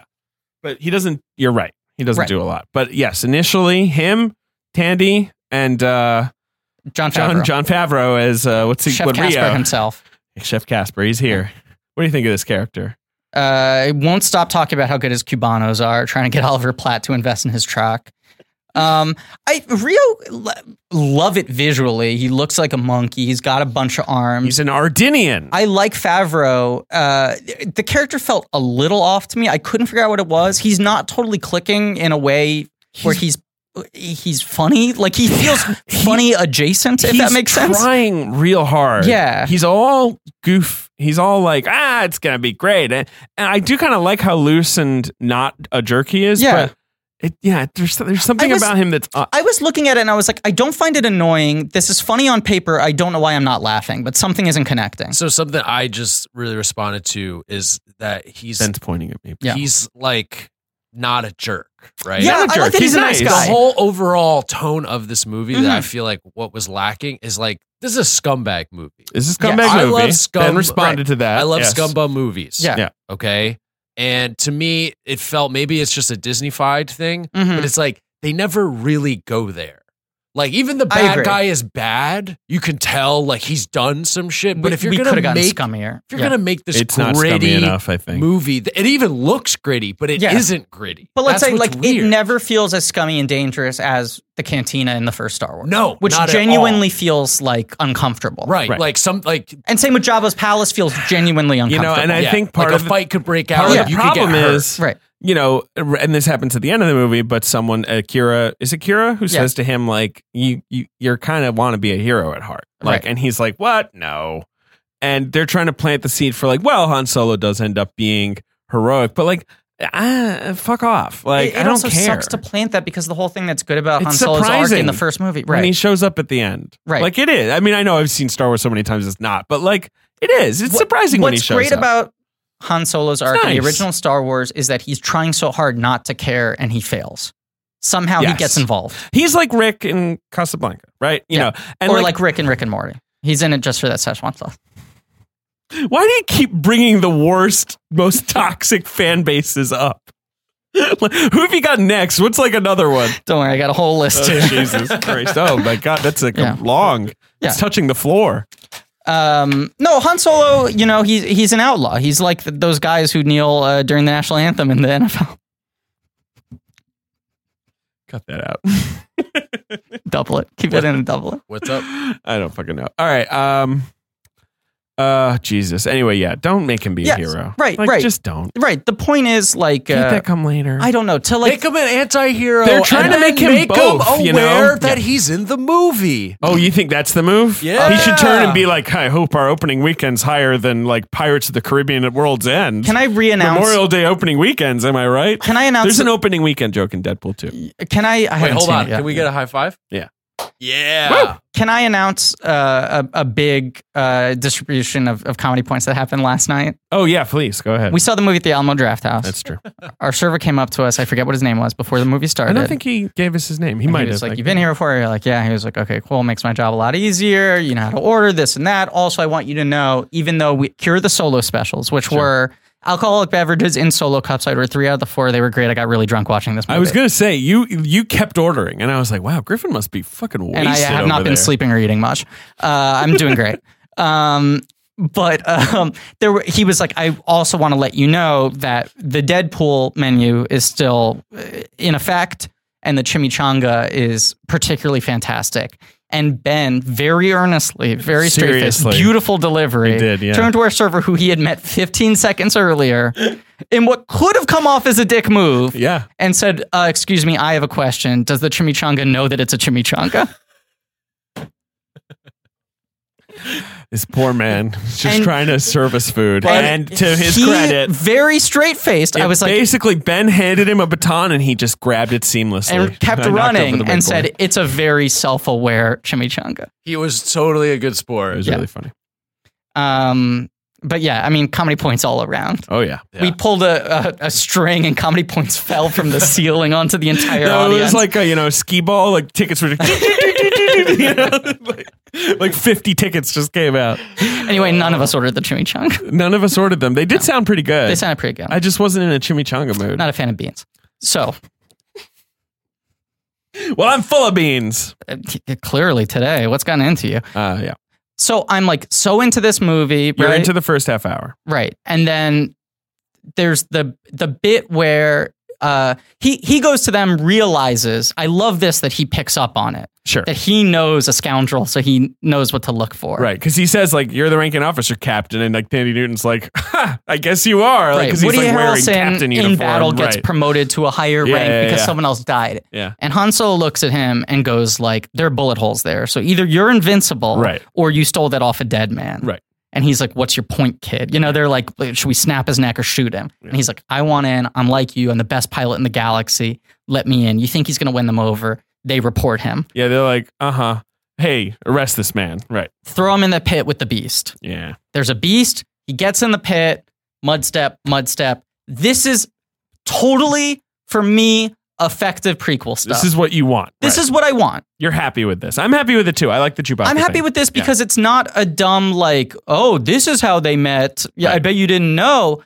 I like it because it's playing off the tension of a prequel, which is how do they get from this point to the point that we know? How are they going to be friends? Right. Yeah. And it's pretty nice that like Han Solo frees him. Yeah. You know, like that adds some emotional resonance to their relationship. I feel like, and you know, this is back, especially back when you were a kid and it was just the original movies, but you'd read all those books. Right. And they'd always be like, oh, Chewbacca owes Han a life debt. And you're like, what the fuck does that mean? But when you're a kid, that sort of gets lodged in your brain. Yes. I guess that's this. And they didn't make it too explicit. They never have a scene where like Chewbacca goes like, oh, and Han goes like, a life debt? What are you talking about? Right. I just like the look of Chewbacca in the mud. He's really dirty.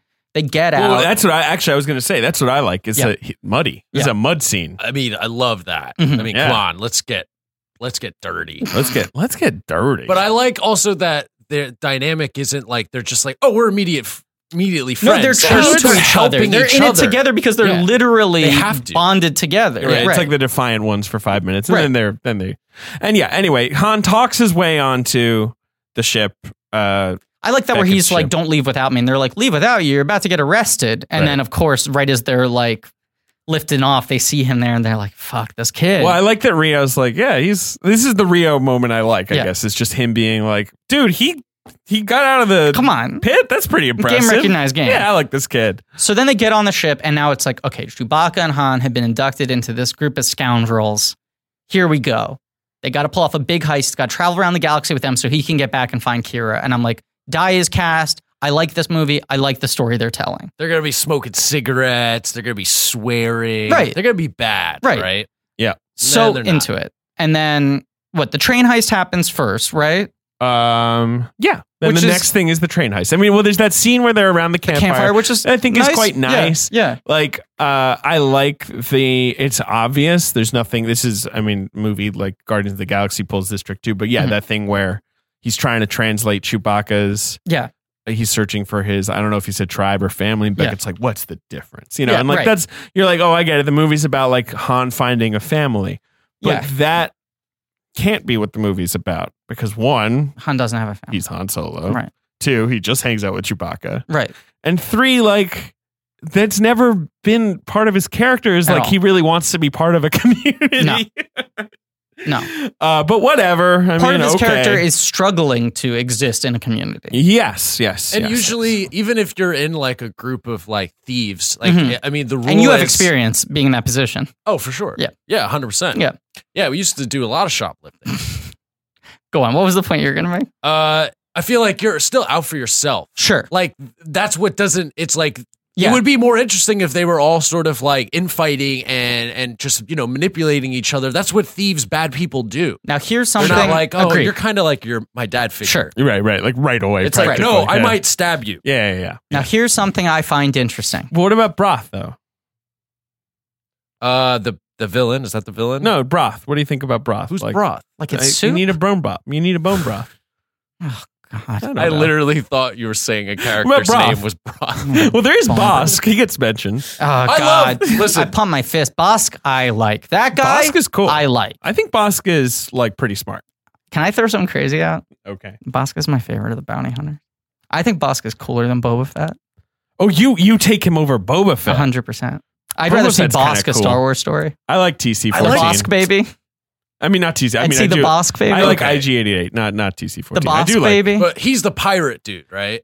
Bosk? No, Bosk is the one who's He's just the a lizard man in a yellow jumpsuit. Because then who's the guy who just has like a towel? Dengar just has like a towel on his head. He's got a diaper head. Yeah, he's got diaper. And then IG-88's just a robot. Yeah, he's a rabbit. And then you have Forlom and Zuckuss. Oh, yeah. Zuckuss is a bug. Right. And Forlom is like C-3PO but black with a bug head. Yeah. That's all of them, right? Yeah, and I want to look at Zuckuss. Yeah, he's cool. And then Mr. Boba Fett. Yeah, they're cool. They're a cool bunch. Yeah, they're a good group of guys. You don't need their kind of scum. Yeah, I like IG-88 because he looks like a gun. Yeah, me too. What if they did like a entourage with the bounty hunters? Great. Sure. Good. I would be into that. So wait, and Jabba is like their Ari Gold. What was your? I can't remember what it. Anyway, what I was going to say. Yeah. What were you going to say? What I was going to say that I find interesting is all the other actors, when doing press for this movie, have been like, "This is Ron Howard's movie," and they're like, "What about the Lord Miller stuff?" And they're like, "That was kind of a very long, expensive dress rehearsal." Yeah. Like there's very little of that footage. Tapley's articles said 70%. Chris Tapley in Variety was Howard essentially. Right. And honestly, watching it, I was like, I feel like it's more. I do too. You know, but also like maybe just a lot of the action was already kind of put to bed. Right. But originally they wanted Ron Howard to just sort of finish it out and do selected reshoots. Yeah. And see what he could re-edit. Because initially, but they did fire Lord and Miller. Because the thing is, like, Disney reshot Rogue One. Right. 50% of it, I've heard. Like, a lot of it. But it is credited to the original director, and the original director was always on set for the reshoot. But I heard that the deal with Rogue One was, they said to Gareth Edwards, we're going to take this movie away from you. Yeah. You can agree to that, and we'll let you go around and have the press tour and take credit for the movie. Right. And you can be on set while other people are overseeing it. We'll listen to your input. Yeah, because that's DGA rules would you'd have to fire him otherwise. He has to be there. And they threw that offer to Lord and Miller, and they said, we don't want to be credited with a movie that we're not making. Sure. So they walked. I guess. You know? Yeah. I mean, they were told to walk. Yeah, but, they were fired. Right. But they had the option to stay on and save face, and they probably would have brought someone less prestigious than Ron Howard. Right. Yeah. But Ron Howard comes in, he looks at the movie, and go ahead. Interesting thing I was going to say is every other actor has gone, this is Ron Howard's movie, this is Ron Howard's movie, he really saved us. Tandy Newt in interviews has said, I find it weird how much this thing's overhyped. 90% of my footage was directed by Lord Miller. I mean, she only has 3 scenes, essentially. But because she's got the opening battle scene, then she has the campfire scene. Yeah. And then there's heist where she dies. Like, that's it. I just find that interesting. So maybe that apparently most of her stuff was shot by them. And this is the section of the movie that's really kind of jiving for me.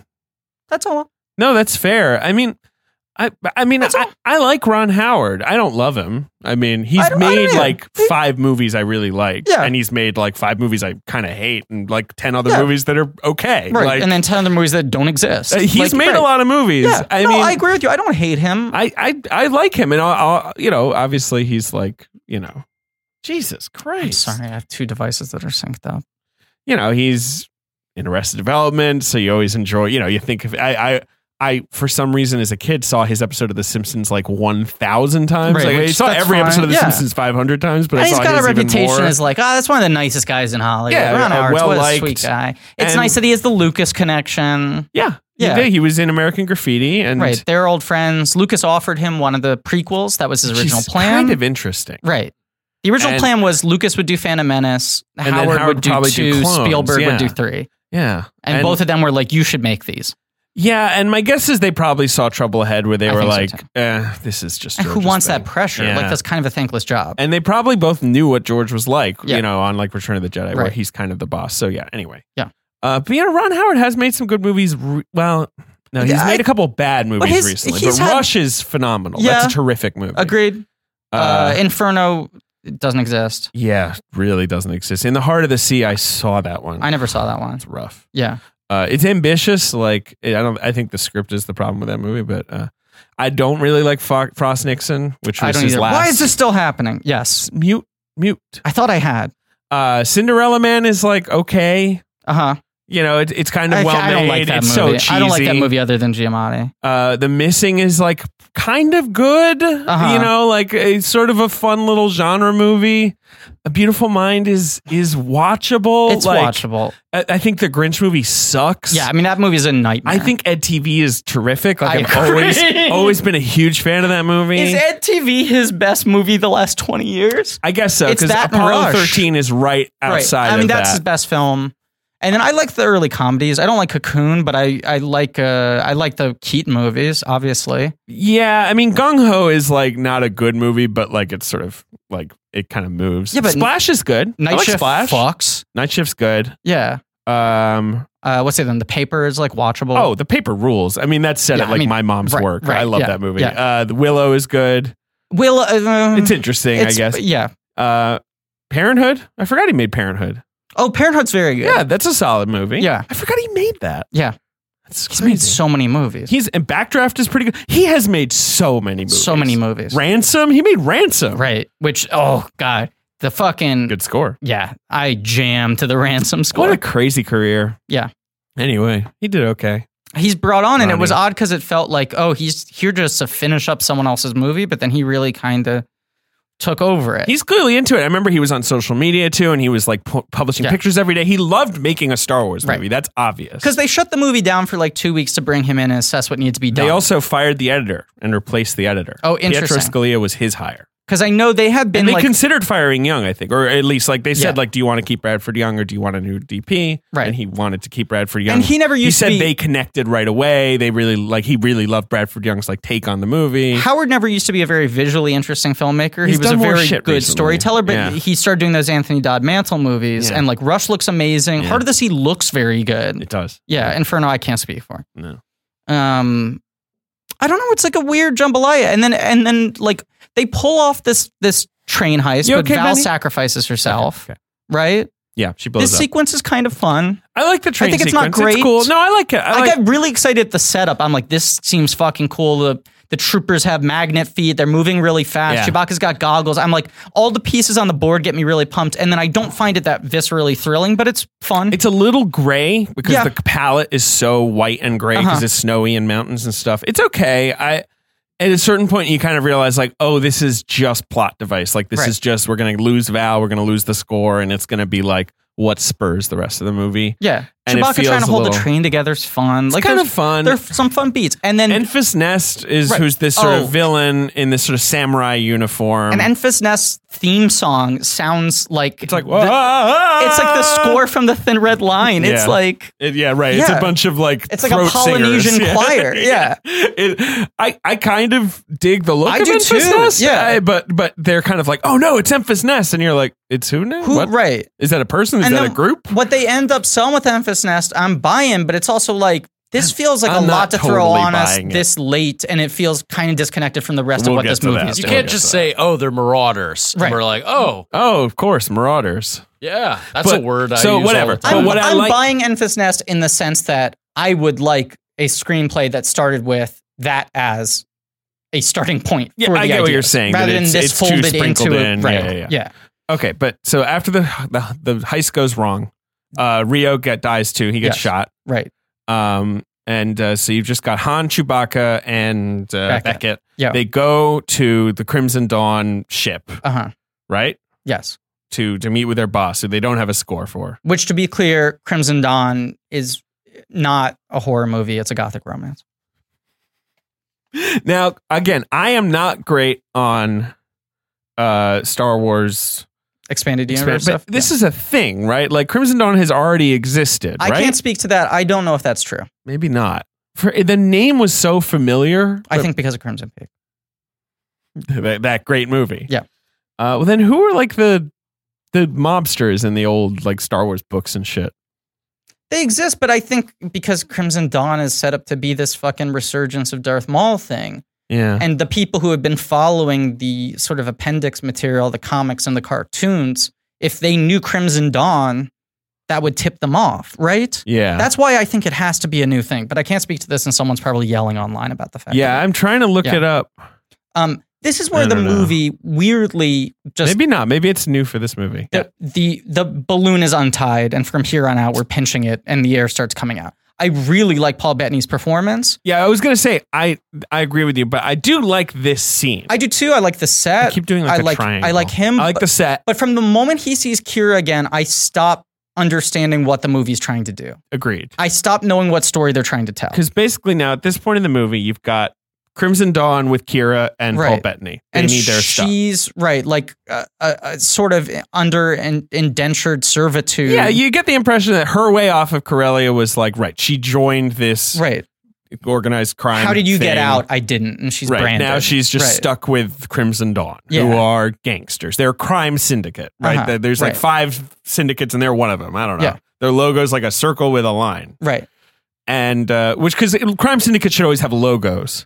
I love that when a crime syndicate has a logo. Dave, it's all about branding. Like, remember, like, imagine like the mafia pulling up and like, there's like a big rose on the side of their truck. And like, the mafia, everyone knows them. Here they are. Yeah. Broken Lizard, a comedy mafia. They have their logo, of course. And then you've got Lando. I don't know. Yeah. Lando, right? It takes a while for Lando to come in, though. This movie also feels very long to me. So long. It's way too long. How long is it? I think it's 2 hours, 20 minutes. Ooh, geez. Yeah. No, 2 hours, 15. Okay, it's 135 minutes. I'd say it feels 2:30. It does. It feels long. And it feels like a movie that should be 1:45. It's a classic movie where when it's over, like when the Kessel Run essentially is over, when like the second to last set piece is over, you're like, oh, the movie's over. And then the movie's like, 20 more minutes. Well, it's weird because then they start talking about camp. But I like Joanne. I saw it with my girlfriend, and she like at that moment, like just like put her head on my shoulder with like just exhaustion with the movie. Just like it just kind of wears you down. Yeah. So they meet with Paul Bettany as Dryden Voss. He's given a really interesting performance. Fucking great. We turned to each other and both said, such a good actor. Yeah, right. Like in unison, we just went like, good actor. He's playing it so restrained and friendly and threatening without, I feel like, doing any of the cliches you could do in this. Like, he's playing off beat in a way that's really interesting. It's nuts to think that this was originally Michael K. Williams in a mocap performance as like a lion man. Yeah. That was going to be that character. What? Yeah. And then because he's attached to... And just started crying spontaneously. Because Michael K. Williams is attached to the Sundance show Happen Leonard. He couldn't do reshoots. Yeah. Like, it's nuts. Everything's crazy. And then Paul Bettany said I hate the way movies are made. It's nuts. Like, did you hear the Paul Bettany story? He said he just texted Ron Howard because they worked together on the Da Vinci Code. Yeah. So they know each other. And Beautiful Mind, which he's great And Beautiful Mind, which he's terrific He's maybe the best performance in Beautiful Mind, I would argue. He's very good in it. I remember seeing that with my mom and going like, who the fuck is this guy? Oh, I was already all in on Paul Bettany because he was in Gangster #1, which is this Did that come phenomenal... out the year before? That was sort of his launch movie. Right. Yeah, that's 2000. But that wasn't there. Yeah, it was a year before. But he's kind of got this vibe in Gangsters #1 where he's like kind of scary because he's playing a young Malcolm McDowell in that movie. But there is something very sensitive about him. Even when he's playing heavies. Yeah, no, you're right. And then Vision's my favorite character in the MCU, hands down, no question, no competition. Yeah. I always love him. I'm happy that he's in big movies again now because I think too. He's talked about how he was really at the end of his career. Yeah. Like, because I remember when he got cast as Vision, like he told some story about like his agent called him, dropped him, said, "You're never going to work in this town again." Almost, literally, like he had just washed out on some audition, I think. Yeah, and his agent was like, "This is just not working anymore." And Joss Whedon was like, "Hey, you're going to play the Vision because you're the guy in the movie, so let's have you play Vision." Right. And like it saved his career practically. Yeah. He also he turned down a bunch of shit to make that Darwin movie. And also he directed the movie with Jennifer Connelly and Anthony Shelter, Mackie. I believe it's called, Right. He did a couple. He's got this nice relationship with Jennifer Connelly that seems very happy. One of the sexiest lovely couples alive. Those are two of the most attractive people. They're very attractive people. And wait, I was going to say something else. Oh, anyway, no, he texted Ron Howard and was like, haha, LOL, could I be in Star Wars? And Ron Howard was like, give me a minute. Yeah. And then was like, actually. Do you want to be above the title? You want to be getting an and? Yeah. You want an and here? He's got a Ben vibe. I mean, got the coloring, He dresses great. He's great rated fashion. Who was the guy we were saying could play a good older Ben? Oh, fuck. Who was it? There was Eric Stoltz. Yeah, Eric Stoltz. Right. Yeah, totally. Because we were saying that Caleb Laundry Bag is obviously Hosley, a Ben Wurst story, the prequel. Right. But Eric Stoltz is the like Ben settling in, like learning how to love kind of movie. Right. Or it could be like a Ben sitcom where he's like the frustrated dad. Ben! Yeah, exactly. Yeah. With the upside down exclamation point. Sure. God. That's a Rob joke for you Rob heads out there. Mm-hmm. Was that on Netflix? Rob? No, you're thinking of real Rob. Rob was on CBS. That was Rob with the 2 exclamation points upside down. Yeah. Okay, so Dryden Voss is like, sorry guys, you fucked up. I'm going to have to kill you.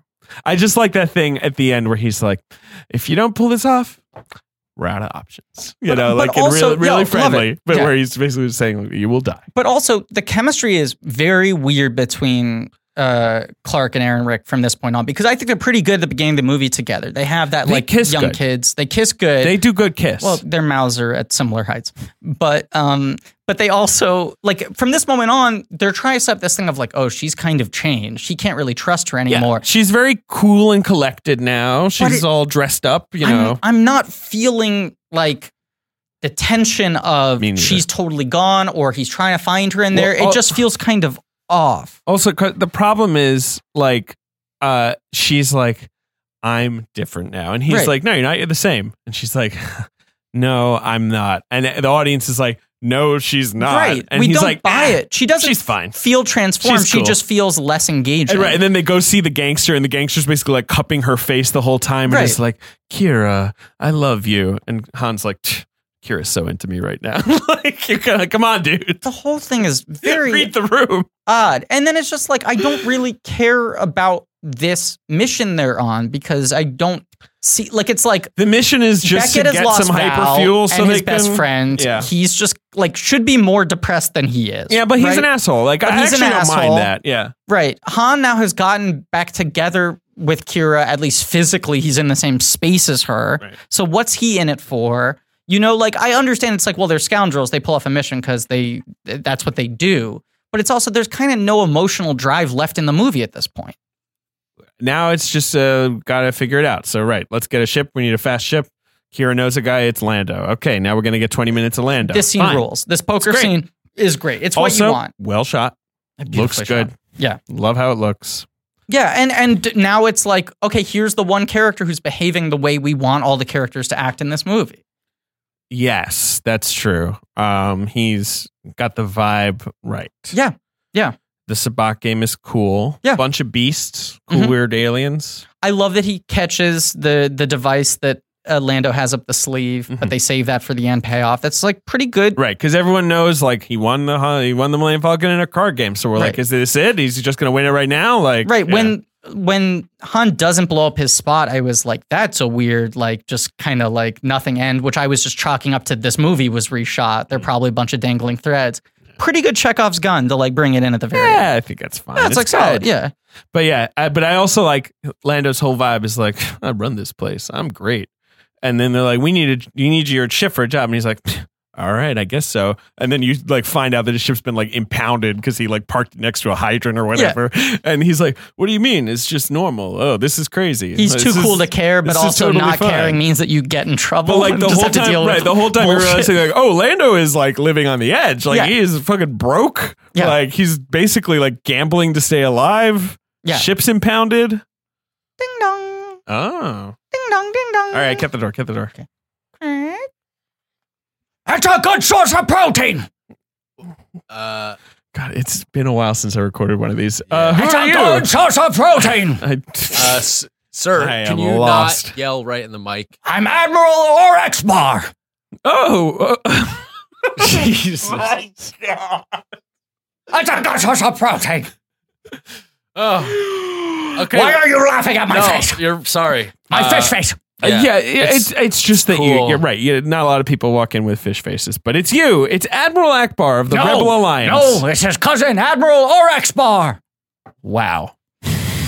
What are you here to talk about? I need a source of protein. I ran out of Orex-Bars. I need a good deal.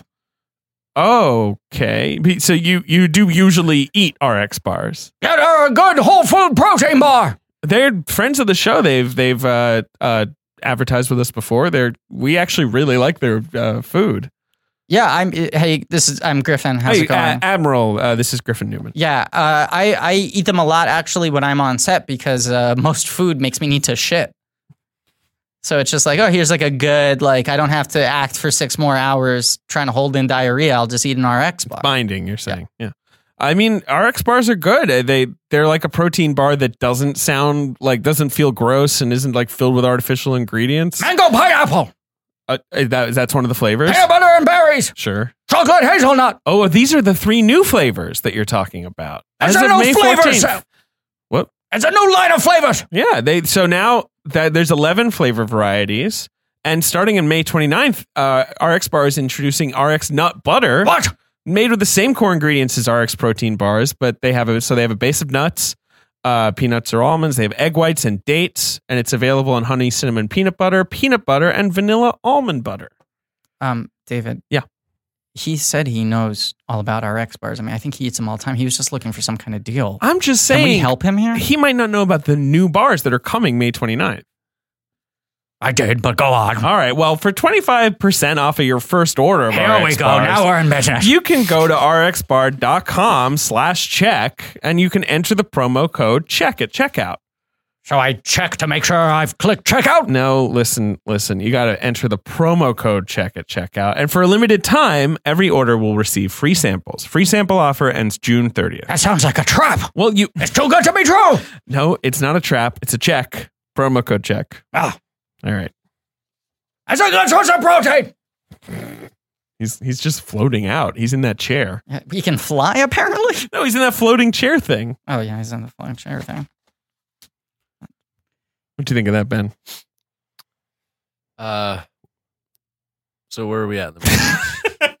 Lando, Lando's cool. Cool capes. Got I capes. like the cape jokes. Cape jokes are funny. Again, his character hits like a lot of really just like funny moments that aren't like stupid. Like whereas Han, every joke of his is so throwaway and cheeky and just shitty. It's always going to be a tough balance with these prequels of the how many winks do you do, and some of them where it's like, what's your name?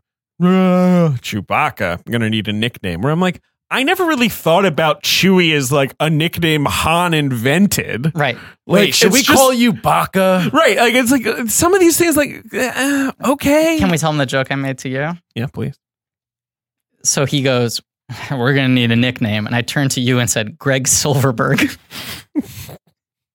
It was a weird one.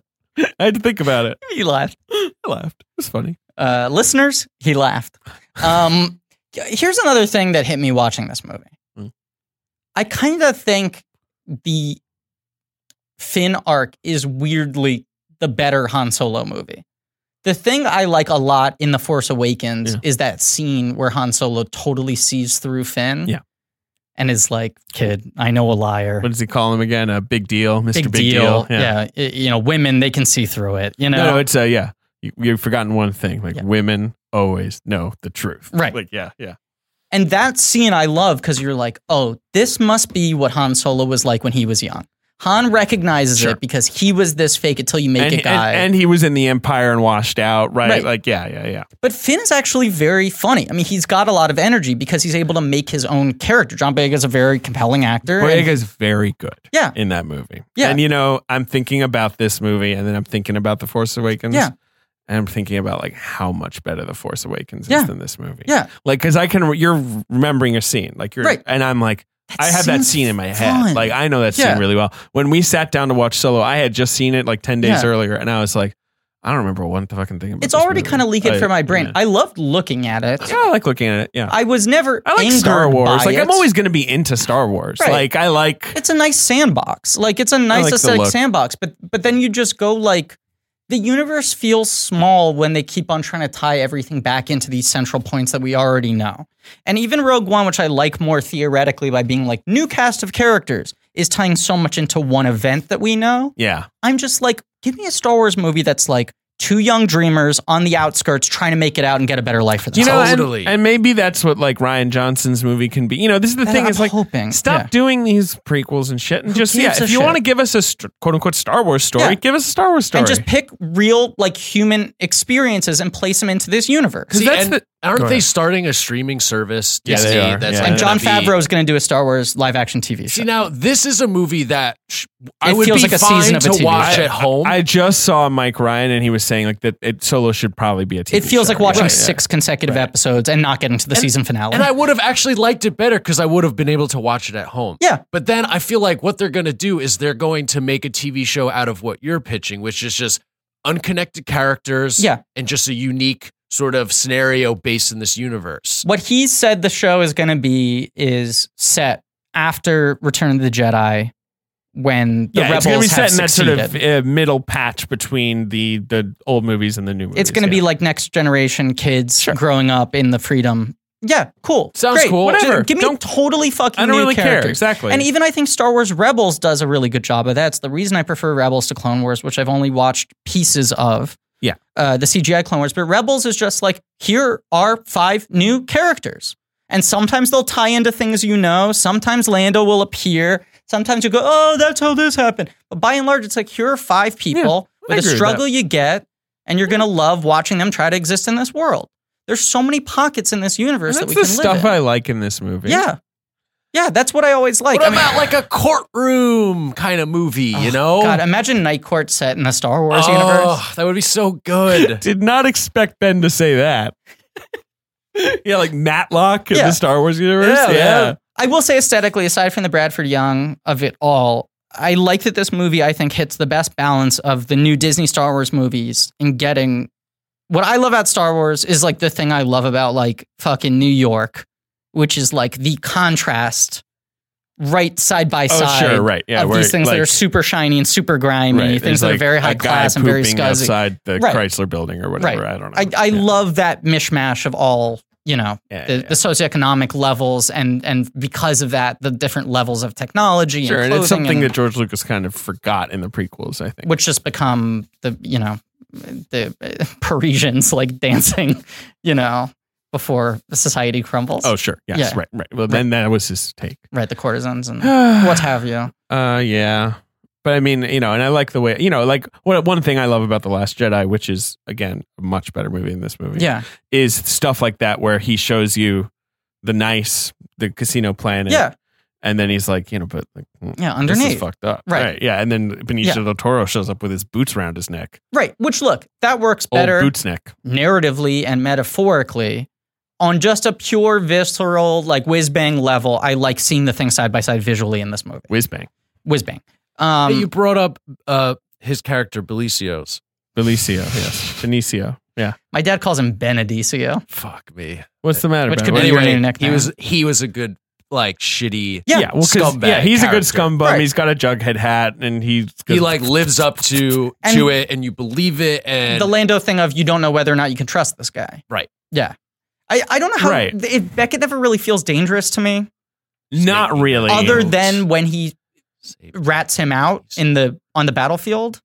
No, Beckett doesn't really feel dangerous. He feels a little grimy. Right. But he doesn't really feel, no one in this movie feels that dangerous except for Bettany, who I do think conveys threat quite well. And I think Lando works because you actually can't read him. You don't know where Lando's he's landing. just a fucking blast. So let's talk about the other thing that I think totally works in this movie. It's a bridge arc. I think they shortchanged her by like really rushing through it. Sure. But L3 is fucking cool. She's great. Played by Phoebe Waller-Bridge of Fleabag. It's just the fucking best. She's writing this show, Killing Eve, right now that like I'm not watching much TV and it's great. Like I'm watching this show. It's like the only TV show in the last like 10 years that has grown literally every single episode. Yeah, that's true, which is very hard to do. It's like a runaway success. It's great. And she's great. Yes, L337 If you haven't watched Fleabag, watch it. It's 6 episodes. It's awesome. One of the best comedy shows of the decade. It's awesome. And she's a droid. Yeah.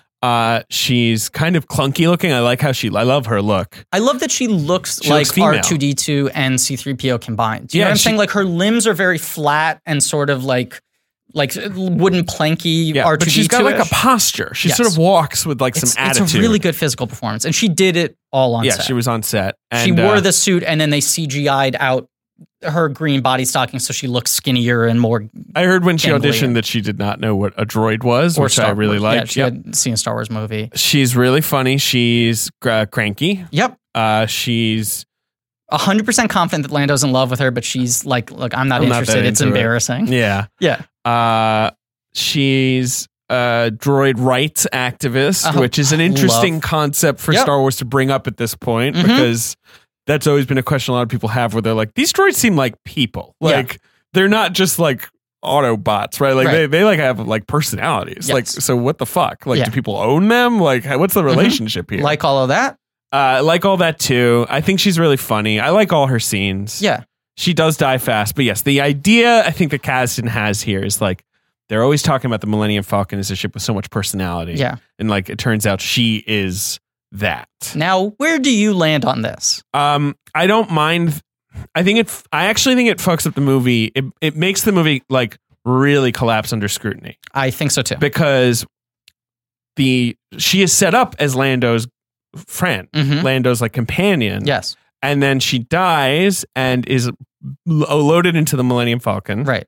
Because she's got the best map in the galaxy. She's got this sort of brain. Right. So they sort of jack her brain into the ship. I don't mind that. That's a cool idea in my opinion. In order to save the day. But that's an odd thing to do when the arc necessarily has to conclude with Han winning the Millennium Falcon. Lando loses the ship, which sucks. And like, it'd be one thing if the arc in the movie was that she really takes a shine to Han, and they have a connection. They don't have any connection at all in the movie, so it's weird. It also feels a little Twilight Zone-y to me. I know people on Twitter today were saying it feels a little Black Mirror, where it's almost a nightmare that's like now her brain is just caught in here forever. You think about how long we know the Star Wars universe lasts for, and it's like decades later, it's still just her brain. She can't speak.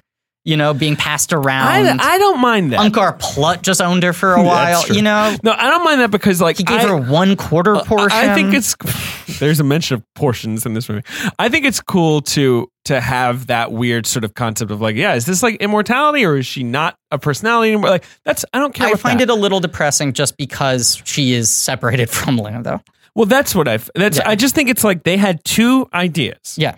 They have this idea, let's explain why the Millennium Falcon's such a quirky ship. Right. And let's explain how Han won the Millennium Falcon. But then they forgot to knit them together. Right. Wait, how is it a quirky ship, though? They're always talking, oh, this old girl. Yeah, you know, they always sort of like, in the original movie. People just say that about vessels. But they're always saying that. It never felt like she had a personality. No, it just feels like they were personing her, if that makes sense. A little bit. But it's the whole thing with the Millennium Falcon is always like, what's so special about that hunk of junk? Right. And one thing would always be, well, it's very fast. But the other thing would be, oh, she made the Kessel Run. And, you know, like, where they're like, she's special, you know? Honestly, that's like some nerd shit. I could not care less. There's a good, like, fucking Doctor Who episode. I think it's the one that Neil Gaiman wrote. The Doctor's Wife, yes. It occurred to me where it's the opposite, where Doctor Who's TARDIS, the ship, starts suddenly having a physical form.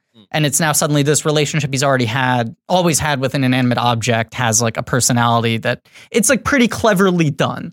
Or there's the... But doing the inverse feels a little weird to me, especially when it's not based around the relationship that actually matters. There's also that like Joss Whedon X-Men arc where the Danger Room becomes like a person. Which is such a good arc. Danger. Yes. And like that's interesting too, but that's more of the nightmare version, right? Where it's like, this is actually like a thing. You can't just like have it serve a purpose for you anymore. But like, I it's think like a consciousness. To this point, it works in one direction far better than it works in the other direction.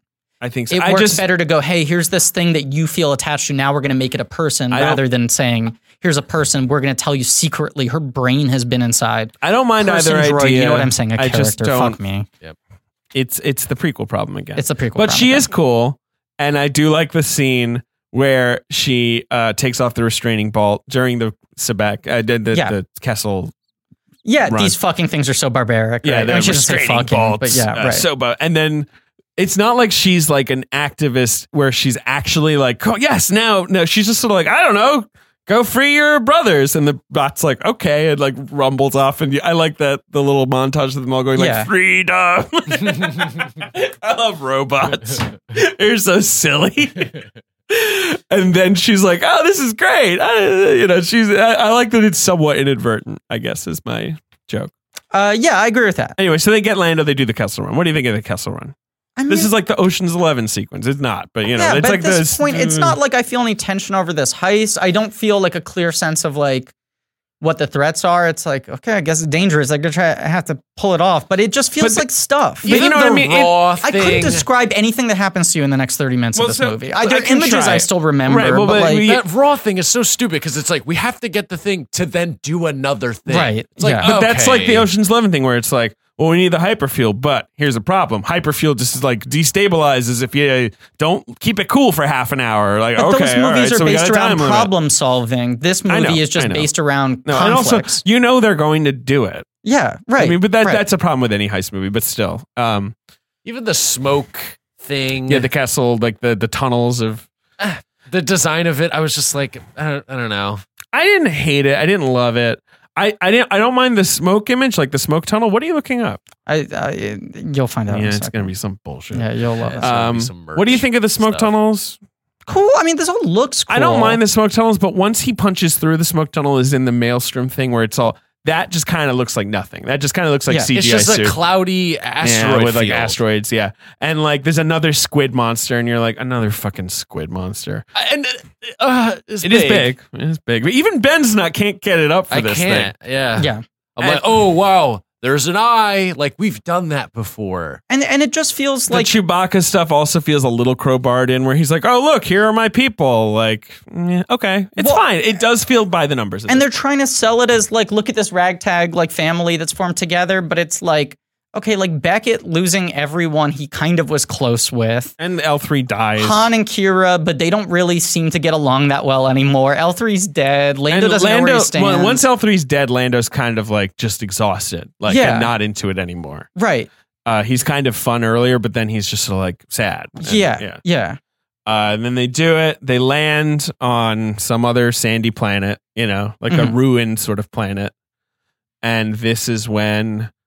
what's her Empress Nest shows up, takes off her helmet, and it's like a girl with red hair, and the movie's kind of holding on her, and you're like, am I just supposed to have my mind blown that it's like a young woman? Like, is that it? Because like when it happened, I had gone to the bathroom the first time I saw it. Like I took like a 2-minute bathroom break, and so I was like, when the big reveal happened, I was like, wait, am I supposed to know who that is? Yeah. Because the movie's really like, right. And you're like, is this supposed to be a younger version of a character? Yeah, I was like racking my brain where I'm like, who is the fucking, And then this movie throws in all this shit when it's like, shouldn't we be wrapping up now? I think, so you were saying, I think this should not be in the movie. I agree. I like this as a starting point for its own story. But at this point in this movie, it's too fucking much. This is a disaster because she's like, let me tell you the story of this planet that was like ruined by the Crimson Dawn when they came and they took stuff and then they cut their tongues They're out. Terrorists. And we're the last. We're the good guys. We need the fuel to fight back, and we're going to do it. And the whole thing is just existing to give Han this like hero moment. Yeah, where he can like do the right thing. And only that, I don't need that. No, I don't need that at all. No, I don't need that. And they set up what looks like it's going to be a cool fucking Western shootout, and then instead just becomes like it's about ethics and game journalism. But but it just becomes like, this like ethical like dilemma that they present to him. Right. Like, so what, are you going to give the fuel to the bad mobsters? Right. Or are you going to give it to us? Nice people. Right. Cool, nice people. Right. He makes his decision. Beckett leaves. Right. Well, then it's the Ocean's 11 thing where it's like, he's like, let me tell you my plan. We don't know what the plan is. And then we watch the plan unfold. Right. Yeah. But Beckett leaves. You're like, okay, kind of a weird arc.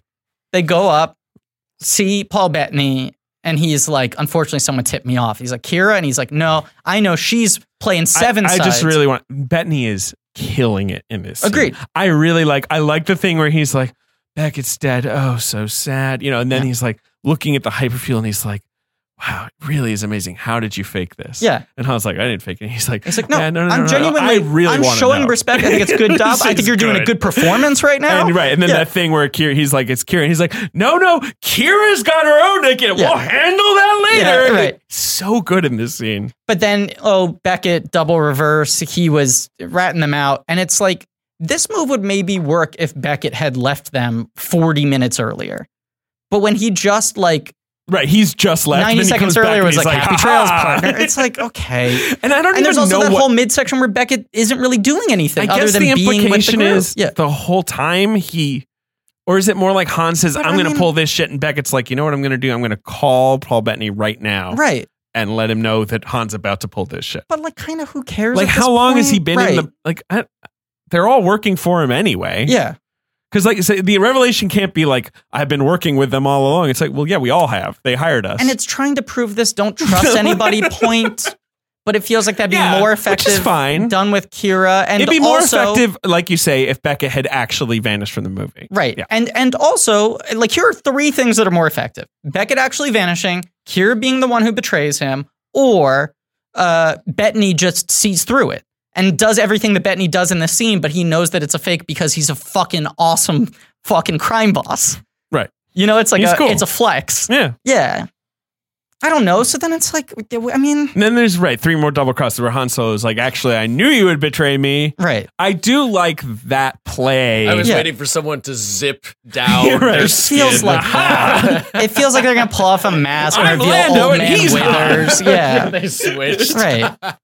No, I like the thing where he's like, no, actually, I played you and your guys are dead now. And Beckett... That the move is just Han being like, I know that Beckett is so flimsy morally that he'll just switch back to me. Yes. That's fine. That's cool. Fine. But it's like, I mean... And then there's a little showdown with Dryden where Kira kills him. Yeah. I mean, and the movie kind of, at this point, amounts to nothing and kind of leaves you with nothing. Like, at this point, the movie's just trying to fill in those little Han Solo. So you see him shoot first when he shoots Beckett. Okay. You see him be a little bit of a hero. He gives the thing, but they're like, you should join our... We're thinking of calling it like a rebellion. And he's like, I don't think so. I don't join rebellions. Okay. And they're like, well, maybe later. And he's like, maybe. Right. And they say, I love you. And he says, I know.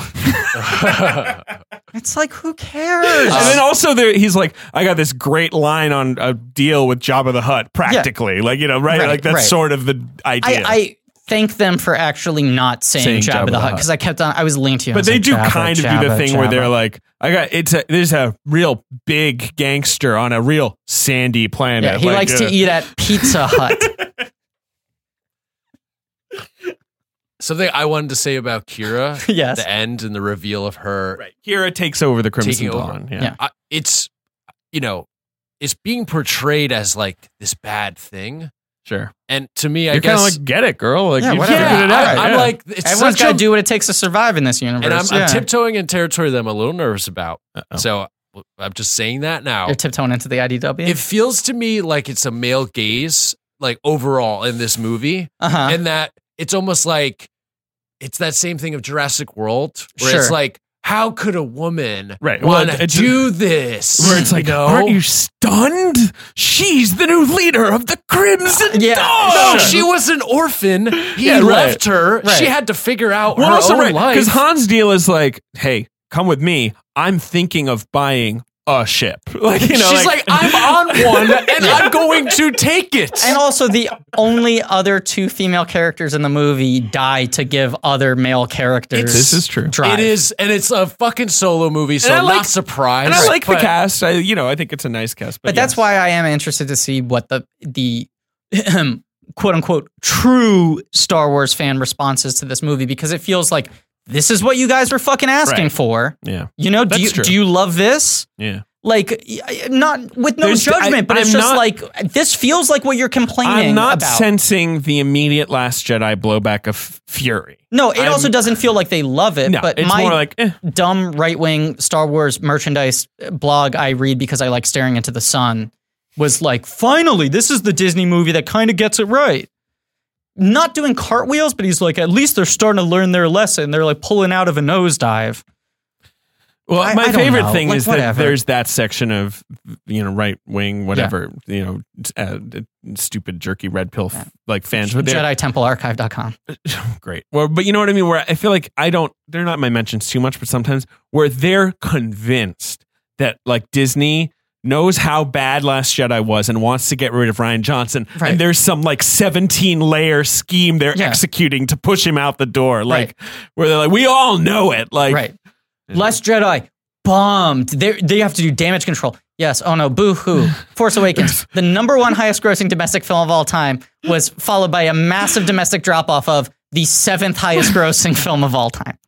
Like if Last Jedi was bombing, it would have like a bomb would have been like Rogue One or below numbers. Correct. Yeah, it did great. It made a lot of money. Correct. The thing that's weird about Rogue Last One Jedi is also still in the top 10 highest grossing movies of all time. True. The thing that's weird about this, yeah, and Last Jedi is, China is not interested. And it is, Solo is also bombing in China. And it is that thing of like... They have no history with these They don't characters. care about these movies in the same way. The country doesn't care because those movies weren't in the country then. And right, so it's like you're watching, like, what happens if you just release a Star Wars movie without the nostalgia play? Right. And the reaction is sort of like, eh. But that's kind of why they need to make one of these movies that doesn't handshake anything else. Yeah, sure. That's true. On a basic narrative level. It can handshake in those little moments or whatever. No, you're right. You know? Yeah. A gritty courtroom drama. You know, I just want them to keep things moving in this universe. I want them to transfer the story to new places. You want to make the creative process easier for everyone? Flop sweat. Yeah, I would like to make the creative process easier for everybody. Well, WeTransfer, who are good friends of Blank Check. Also Mario and Luigi. Both friends of the show. Right, and friends of WeTransfer.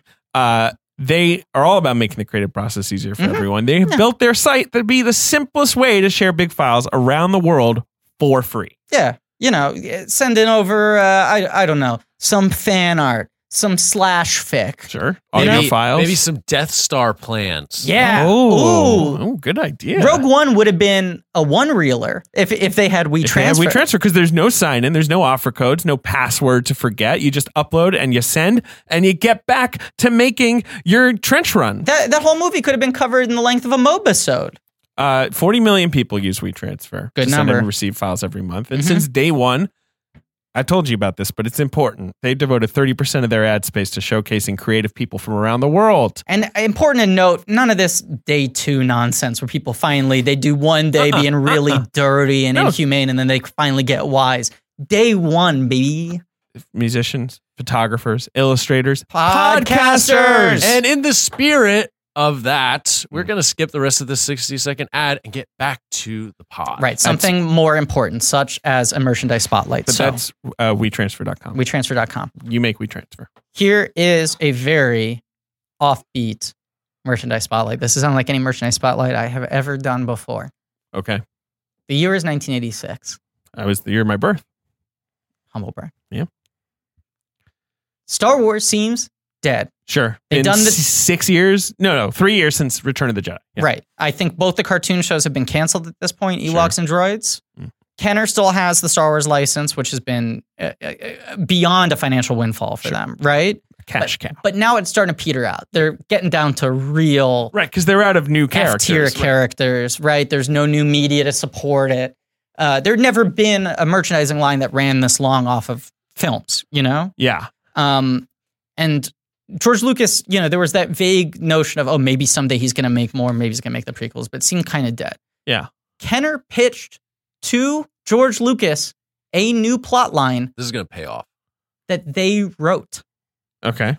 They said, this is... Right, we've run out of characters, so... Unfathomable in this day and age that, like, in an era where brands and franchises are managed so closely, that the toy company would be like, what if you just let us write new Star Wars? Yeah.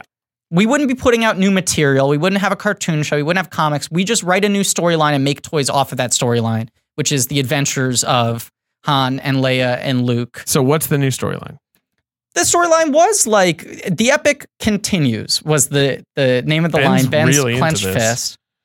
The plot concerned the genetics master, Atha Prime, ruler of Dark Worlds, who had been freed from exile following the death of Emperor Palpatine, striking at the Rebel Alliance. Is forced to do battle with Luke Skywalker, Han Solo, and the Mongo Beefhead tribesmen. Meanwhile, Grand Moff Tarkin, who had evaded death at the Battle of Yavin, had returned to take control of the Galactic Empire. They didn't have a lot of money to put this together, so they literally took pieces from other Star Wars toys. And like the Hammerhead alien. I'm looking at the Mongo Beefhead right now. This is what I'm talking about. The Mongo Beefhead, they took the Hammerhead alien and they literally turned his head upside down and were like, put it on a different body. And we're like, this is a new character. And they painted like Luke and Han different characters.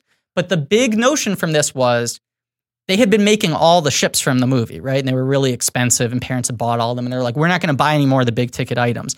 I think the last couple ones they didn't sell as well. Sure. So they said, rather than selling all new ships, we're going to sell attachments onto ships. So their big idea was an escape pod for the Millennium Falcon that fit in between the prongs at the front of the ship. It has the little forky prong. It's got that little forky prong, and it made the Millennium Falcon come to a point, and that was supposed to be, these are cheaper, like $5 little add-on vehicles. You snap this onto something else. Right. And no one has acknowledged this, but I have to believe that this movie is doing that as a conscious nod to some of the nerdiest deep shit Star Wars. That's right. That's like level 6 deep. But the younger Kasdan is a hardcore Star Wars nerd. You told me this. He apparently pushed really hard for the inclusion of Darth Maul, who we have not yet talked about. Right. He worked into the background some characters from like the Dark Horse comics and allusions to things like that. Like he's really into the ephemera. Dave Gonzalez and I were talking about this. Aurra Sing is mentioned. We've talked about Aurra Sing. Yeah. Where Beckett is said to have killed her, which apparently has set off some fury in the deep Star Wars nerd world where they're like, that character's too important to just kill her off screen. Because people love Aurra Sing, who, for reminders, she's the white person with the white, like literally white skin with the orange ponytail. And like a needle through her head, and she appears in one shot of the pod race. Yes, she's in the pod race for a second. It doesn't But people love her. She like takes a pot shot at someone. Right? Yeah. But there's a whole expanded world. Yes. Right. But I just found that very interesting because while not making it canonical, they're trying to tie in like now even rejected Star Wars plot lines. Totally. At least with the tip of the hat. That's a little interesting. No, it paid off. I found that interesting. Yeah, totally. I love weird shit like that. Yeah, thank you. Weird shit. I'm looking at the like remodeled Millennium Falcon. I don't like it as much. Like I'm glad they cut the escape pod quickly, right? Yeah. Yeah. But it's cool. Yeah, it's fine. Yeah. Good chip. It's a little like the Rub-It in Lost in Space where he's really shiny and then once they like crack it open and then it looks like the classic thing, you know? Totally. You know, how do you know? Made her wow. I tried watching the Netflix one, but I couldn't get into it.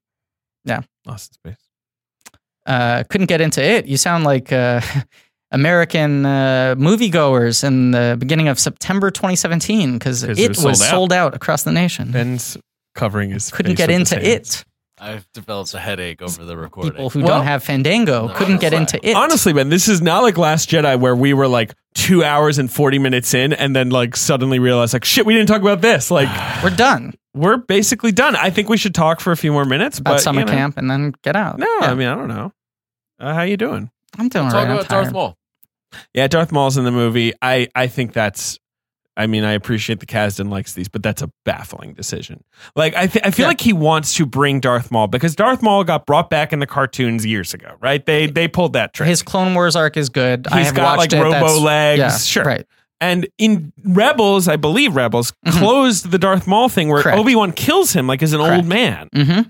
And so like... This takes place in between. The problem, an arc that they've already finished. That's what I'm saying. The problem with bringing him into the movies is people will literally not know when this movie is taking place. Right. Which I confess I do not know. Yeah. Like, and they'll just be like, wasn't he dead? Like, I just think a lot of audience members are going to be baffled by I also just think this is the thing I feel frustrated by is I think what's interesting about Star Wars isn't what's interesting about the MCU for better or worse, which is the puzzle piecing of all these things together. Right. I think what's interesting about Star Wars is that universe as a place for a type of story or types of stories. Right. I'm not really interested in filling in gaps in between things. So according to Wikipedia, this takes place 10 BBY.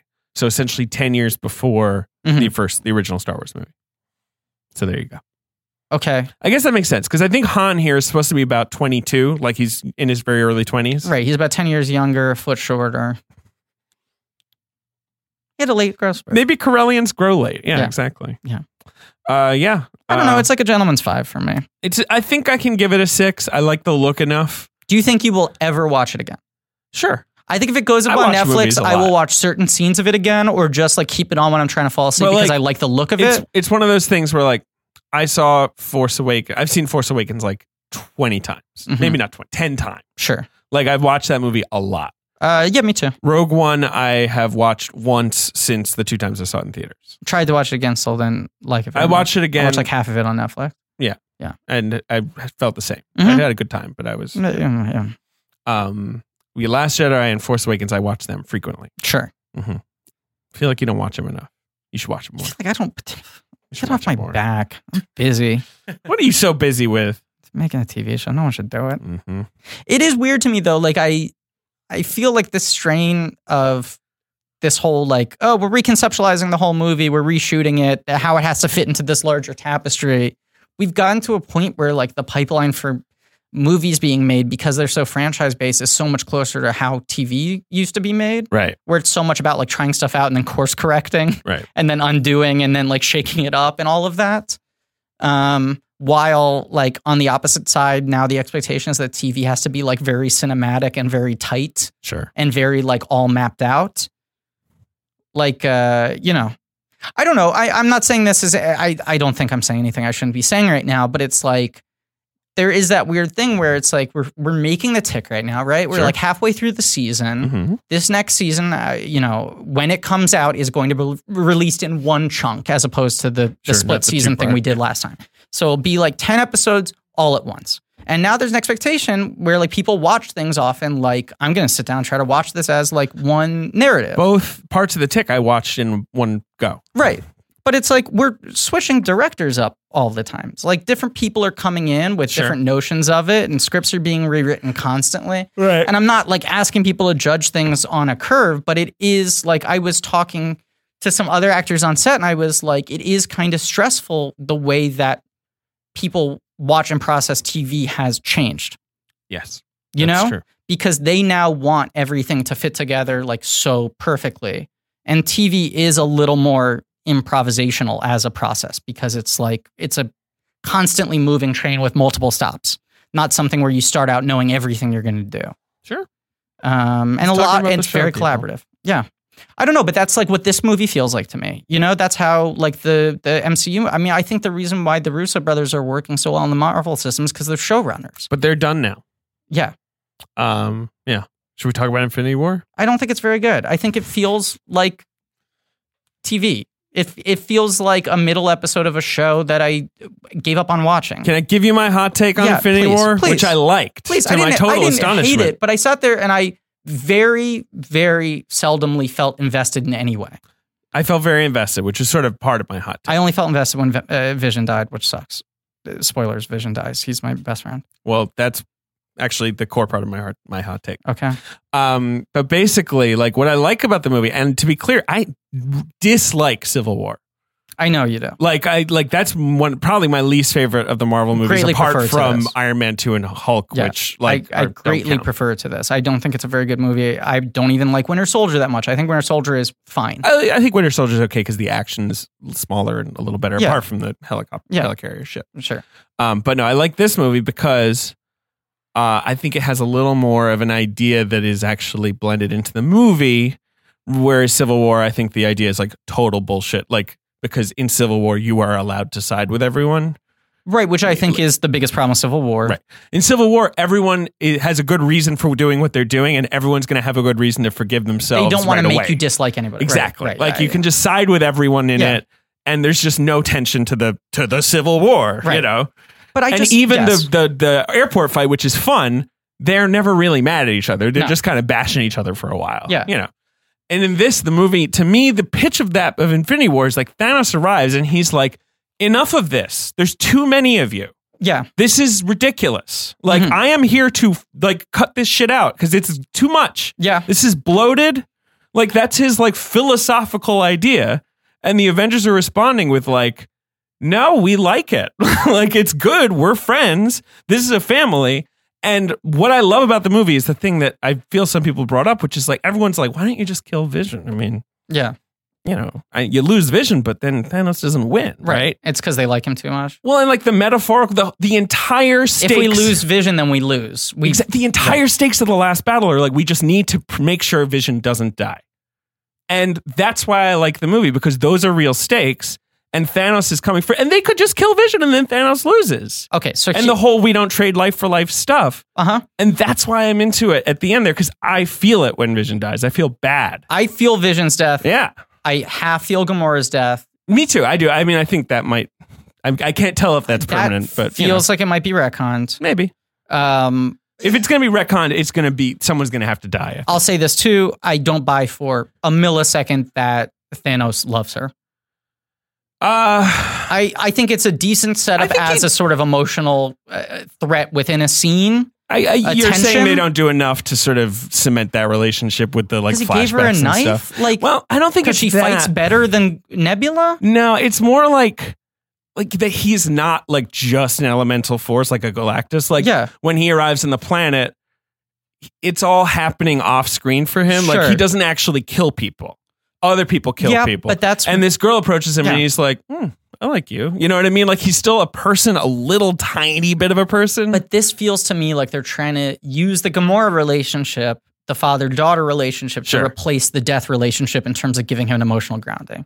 And I prefer the Death stuff. I like the Death stuff, but I now know why they didn't do that, and it makes sense to me. But like, I love the Death stuff in the You're comics. saying in that you feel like you figured it out, or someone gave you some scoop? No, I'm saying the stakes I'm explaining to you make more sense to me within like Thanos entering this movie universe. Yeah. Because in the comics, Thanos' motivation is just like that he's crazy. I mean, like he's the mad titan. Well, it's like, also there's crazy. literally one person who's ever been nice to him. Sure. That person is Death. And she asks him to prove himself by killing everyone. And that's fine. It's nuts. When I read interviews with like Marcus and McFeely or whatever their names are, the writer, and they said like, we just felt like that was too crazy to set up in one movie. I go, if we're at Infinity War and we're deciding that things are too crazy to pull off, I don't know what the point of this entire franchise is.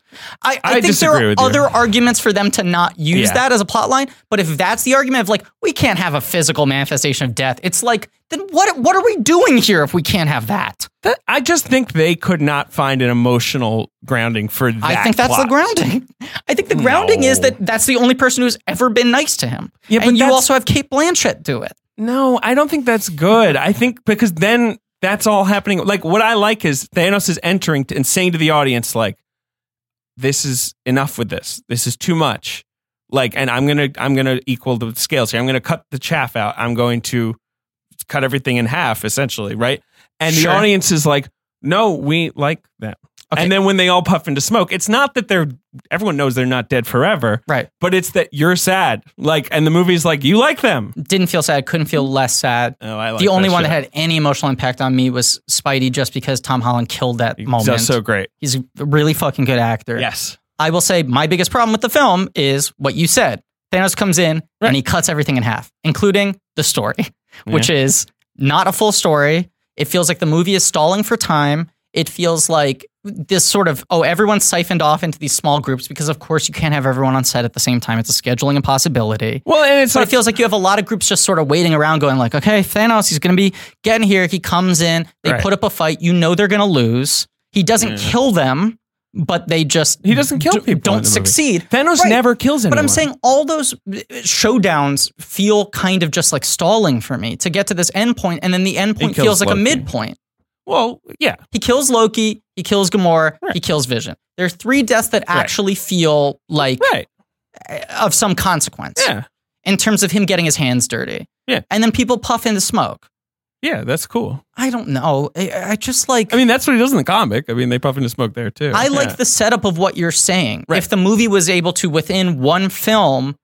It worked on me. Resolve itself by successfully putting up a rebuttal against that point, which is the Avengers finding a way to, through their love, for lack of a better term, Care Bear power, right? You know, well, maybe I assume the next movie. I mean, I think the next movie is basically one last ride with the original crew, because the original crew are the only ones left, basically. Right, but this movie feels to me like 3 hours of Popeye winding up his punch. I love it. I didn't love it, but I liked it. And I saw it with 2 audiences. I saw it twice, and both times the audiences were so into it. And Solo.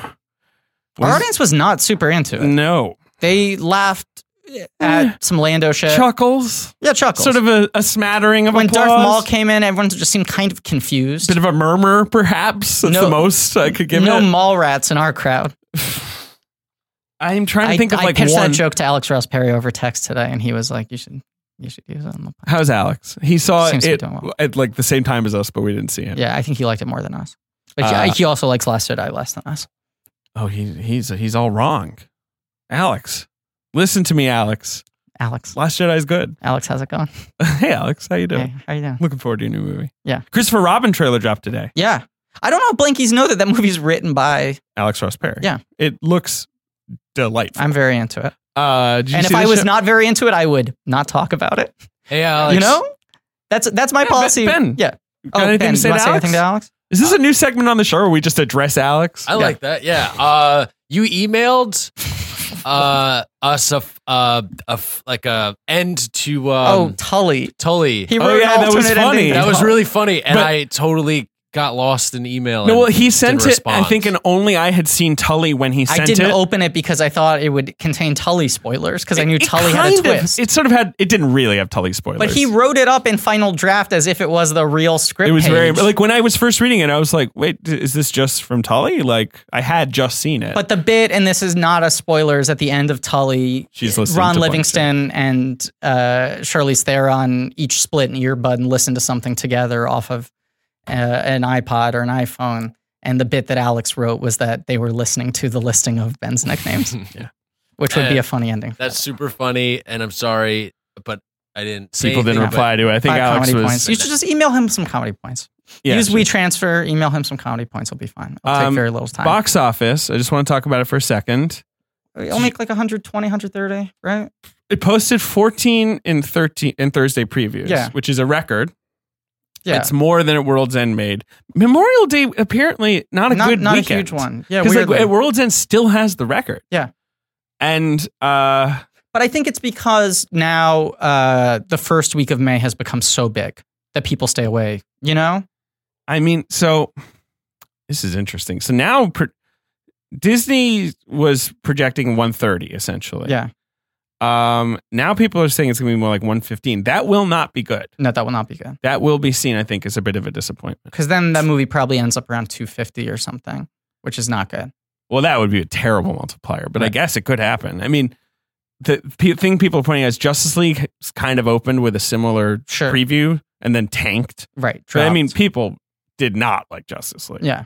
Then what else? We got Deadpool 2. Have you seen it? He's seen you. He's seen me. I guess. I don't know. Yeah. Have you seen it? Deadpool 2? No, I haven't, but he emailed me to say that I haven't seen his movie yet.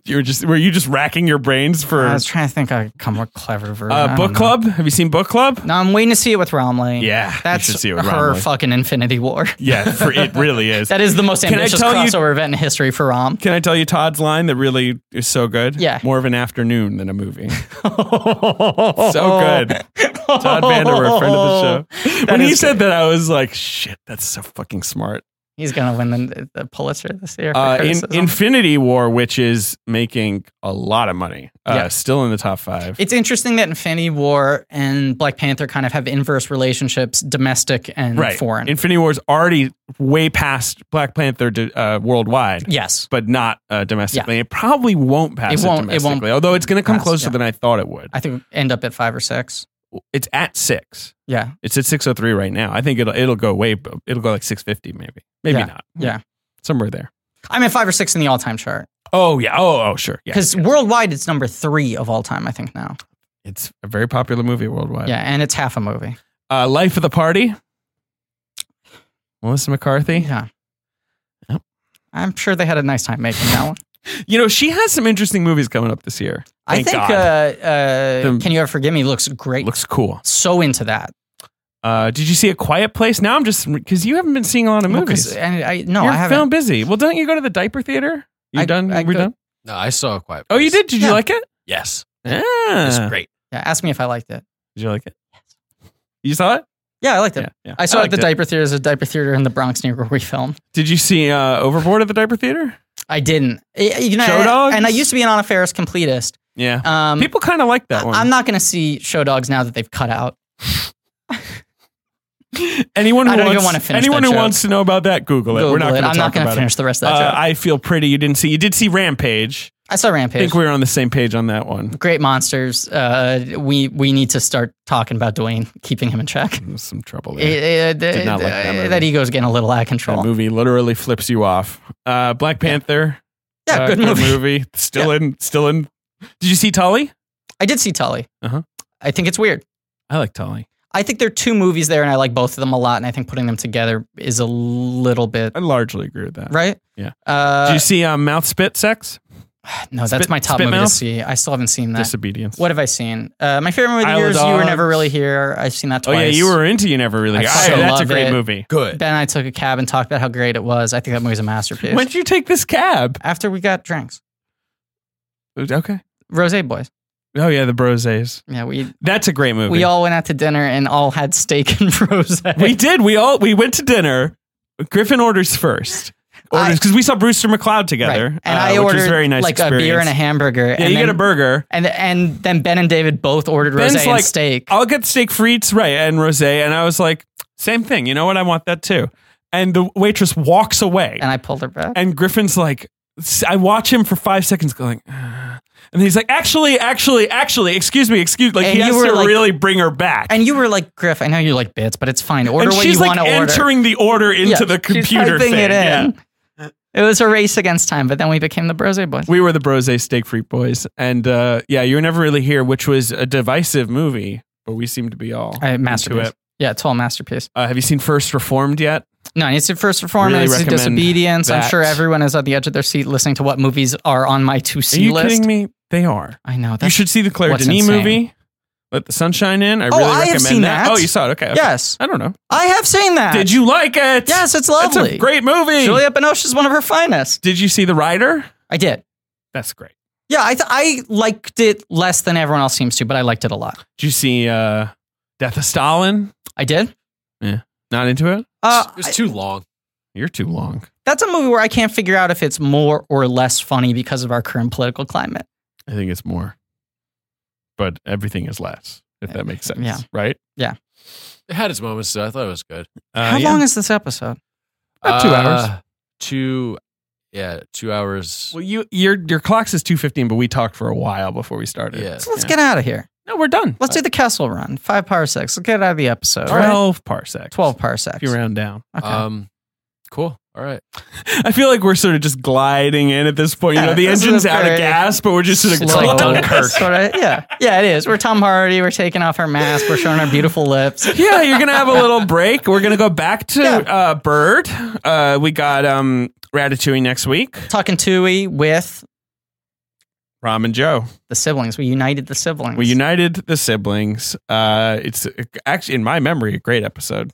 Yeah, who knows? I remember it being fun. Who knows? I thought Iron Giant was the worst one, and then we won another Obie for that episode. So who knows? They held the Obies like off season. I know. Like they had a special Obie ceremony. An impromptu Obies, an emergency Obies. An emergency Obies. But yeah, I mean, have fun with the rest of Brad Bird. The miniseries after that, which we haven't announced, but is mostly done. Yep. We'll be back doing topical episodes when, what's the next thing? Well, Incredibles 2. In essentially a month, we're going to record Incredibles 2. That's not only my most anticipated movie this summer, but probably the most excited I've been for a summer movie in years. I am very excited. I'm it. sort of in that phase where I'm like, I just don't want to think about it too much because I really don't want it to let me down. Like I'm sure it'll be good. I'm mostly ignoring the promotional me material. Too, but every time I even see a poster up, I'm like, fuck, I want to hang out with that family. As far as Pixar sequels go, I mean, Toy Story 2, you obviously is your favorite movie. TSY, yeah. Is there another sequel that like stands out that's like really outstanding within the Pixar canon? Yeah, or is this gonna kind of? Do you think this has a running to take its place up there? I think it has a very easy runway to being the second best Pixar sequel ever. Nice. I don't know if you know this, but what if I think it's the best sequel ever? Pixar sequel. That's insanity. You'll kill. No. I mean, look. Get upset. If that is the case, then I'm very excited to see the greatest movie ever made. But I'll say, I don't know if you guys know this, but Cars 2 makes Cars 3 look like Cars 1. So that's sort of my stance on Pixar sequels. Yeah, and I guess we should go. You teed me up. You didn't even know you were doing it, but how am I not going to make that joke if you ask me what my stance is on Pixar sequels? Everyone listening to this episode was like, make the Cars joke again. Make the Cars joke again. And he did it. And I'll say this. I mean, reaffirmed after seeing Solo as I hit my papers against the desk, and that's all the news fit to print. Right. Reaffirmed after watching Solo, I genuinely contend, low bar, faint praise, Monsters University is the best prequel ever made. I would have to think about it. I think the only thing I could even argue is better is Godfather Part 2, which is only half a prequel. I was about to say that's sort of a prequel. I'm trying to think of prequels. I don't think it fully counts. Yeah. I think Monsters University is the best one. So I think my hope is that Incredibles 2 is better than Monsters University, which I think is pretty solid and is amazing at the end. Last 30 minutes rule. I like Prometheus. Yeah, I know you do. It's a good prequel. I know you do. I like the new Planet of the Apes movies, but those aren't really prequels. They're kind of side prequels. And obviously, this is a rough list. Scorpion King 3 Rise to Power. This is a rough list I'm looking at right now. Right? Yeah. Yeah. But I think Finding Dory is good. I would like Incredibles 2 to be, a full stop, like proper important movie. I want it to be important. Fox and the Hound 2? That was a prequel. Oh, that sucks. That thing's a piece of shit. I don't know. Reba McEntire is a piece of shit. Ben just handed David a Post-it note. What does it say? Oh, well, thank you to Audio Boom and RX Bar and WeTransfer for sponsoring the episode. Yeah, thank you, RX Bar, once again for preventing me from having diarrhea on set. Thank you all very much for listening. I'm sure they're thrilled. Please remember to rate, review, subscribe. That's a celebrity endorsement. What if that was like Clooney? He's like, the finest RX Bar. No diarrhea tonight, I'm trying to transition into being RX Bar's on-camera spokesperson. You genuinely love RX Bars. If RX Bar is listening, hey. He talks about him a lot. Seriously, I'll say this. RX Bar, if you're listening, if you want to send me some more free RX Bars, I'll keep talking about them any chance I get. I'll tweet about them. I'll do whatever. I'd be happy if RX Bar continued to sponsor the show. Don't send them to David because I want to have the upper hand. Yeah, Ben just walked out of the studio and then walked back in to ask if we had ended. Please remember to rate, review, subscribe. Thank you for listening. Thanks to Joe Bowen. Whoa, my God! What? Oh, my God. This is amazing. What a move. You executed this? Oh, Ben is dancing. Oh, my God. Someone just walked in the studio. Get on mic. Hey, Blankies. Joe Bowen here. It's Joe Bowen. Oh, God. We had heard rumor. We had heard legend. That's the only reason you were excited for us to wrap things up then. You just wanted us to get to the thank yous. How long have you been waiting outside, Joe? Oh, less than a minute. God. Okay, thank God. Because we just did a bunch of horse shit. Yeah. I was afraid you were going to say, since you started recording the Incredibles episode. No, then he would be dead. He would be a skeleton. Yep. He would have killed himself. Yep. As all our listeners apparently did. Seppuku. Yep. The most controversial thing we've ever done. I just can't believe that's the thing that breaks the camel's back. I can believe it. Whatever. I don't know. I don't know why anyone does anything. Thank you to Lane Montgomery for our theme song. Thank you to Anne Traguto for our social media. Go to blankiesatred.com for some real nerdy shit. Tune in next week for Talking Tooie. Yep. And as always, Cars 3 makes Cars. God damn it! Cars 2 make. I don't know. Whatever. I can't even do it now. Turn it off. It's the opposite. That's where I always fuck up. Cars 2 makes Cars 3 look like Cars 1. Correct. Okay, bye. Rolling. James Brolin. We're brolling right now? We're rolling. We're a couple bros who are rolling down the street. Ooh, I'm loud. I'm hot. It's not crisp. I'll fix your headphones. They're just a little loud. That's all. Can we do? I heard a podcast about you. I was wondering if it's true, and then everything they've podcasted about me is true. Sure. I can't do him. Do you want to do him or you can do either one? You do Lando. Okay. You do the thing. I heard a story about you. I mean, just go, whatever. I heard a story. But you know what I mean? He has that weird sort of like... Do that. That sounds good. That's not bad. It's not good. It's not too bad. nerdy. It's not bad. Okay. I heard a podcast about you. I was wondering if it's true. You off book? I'm off book. Okay.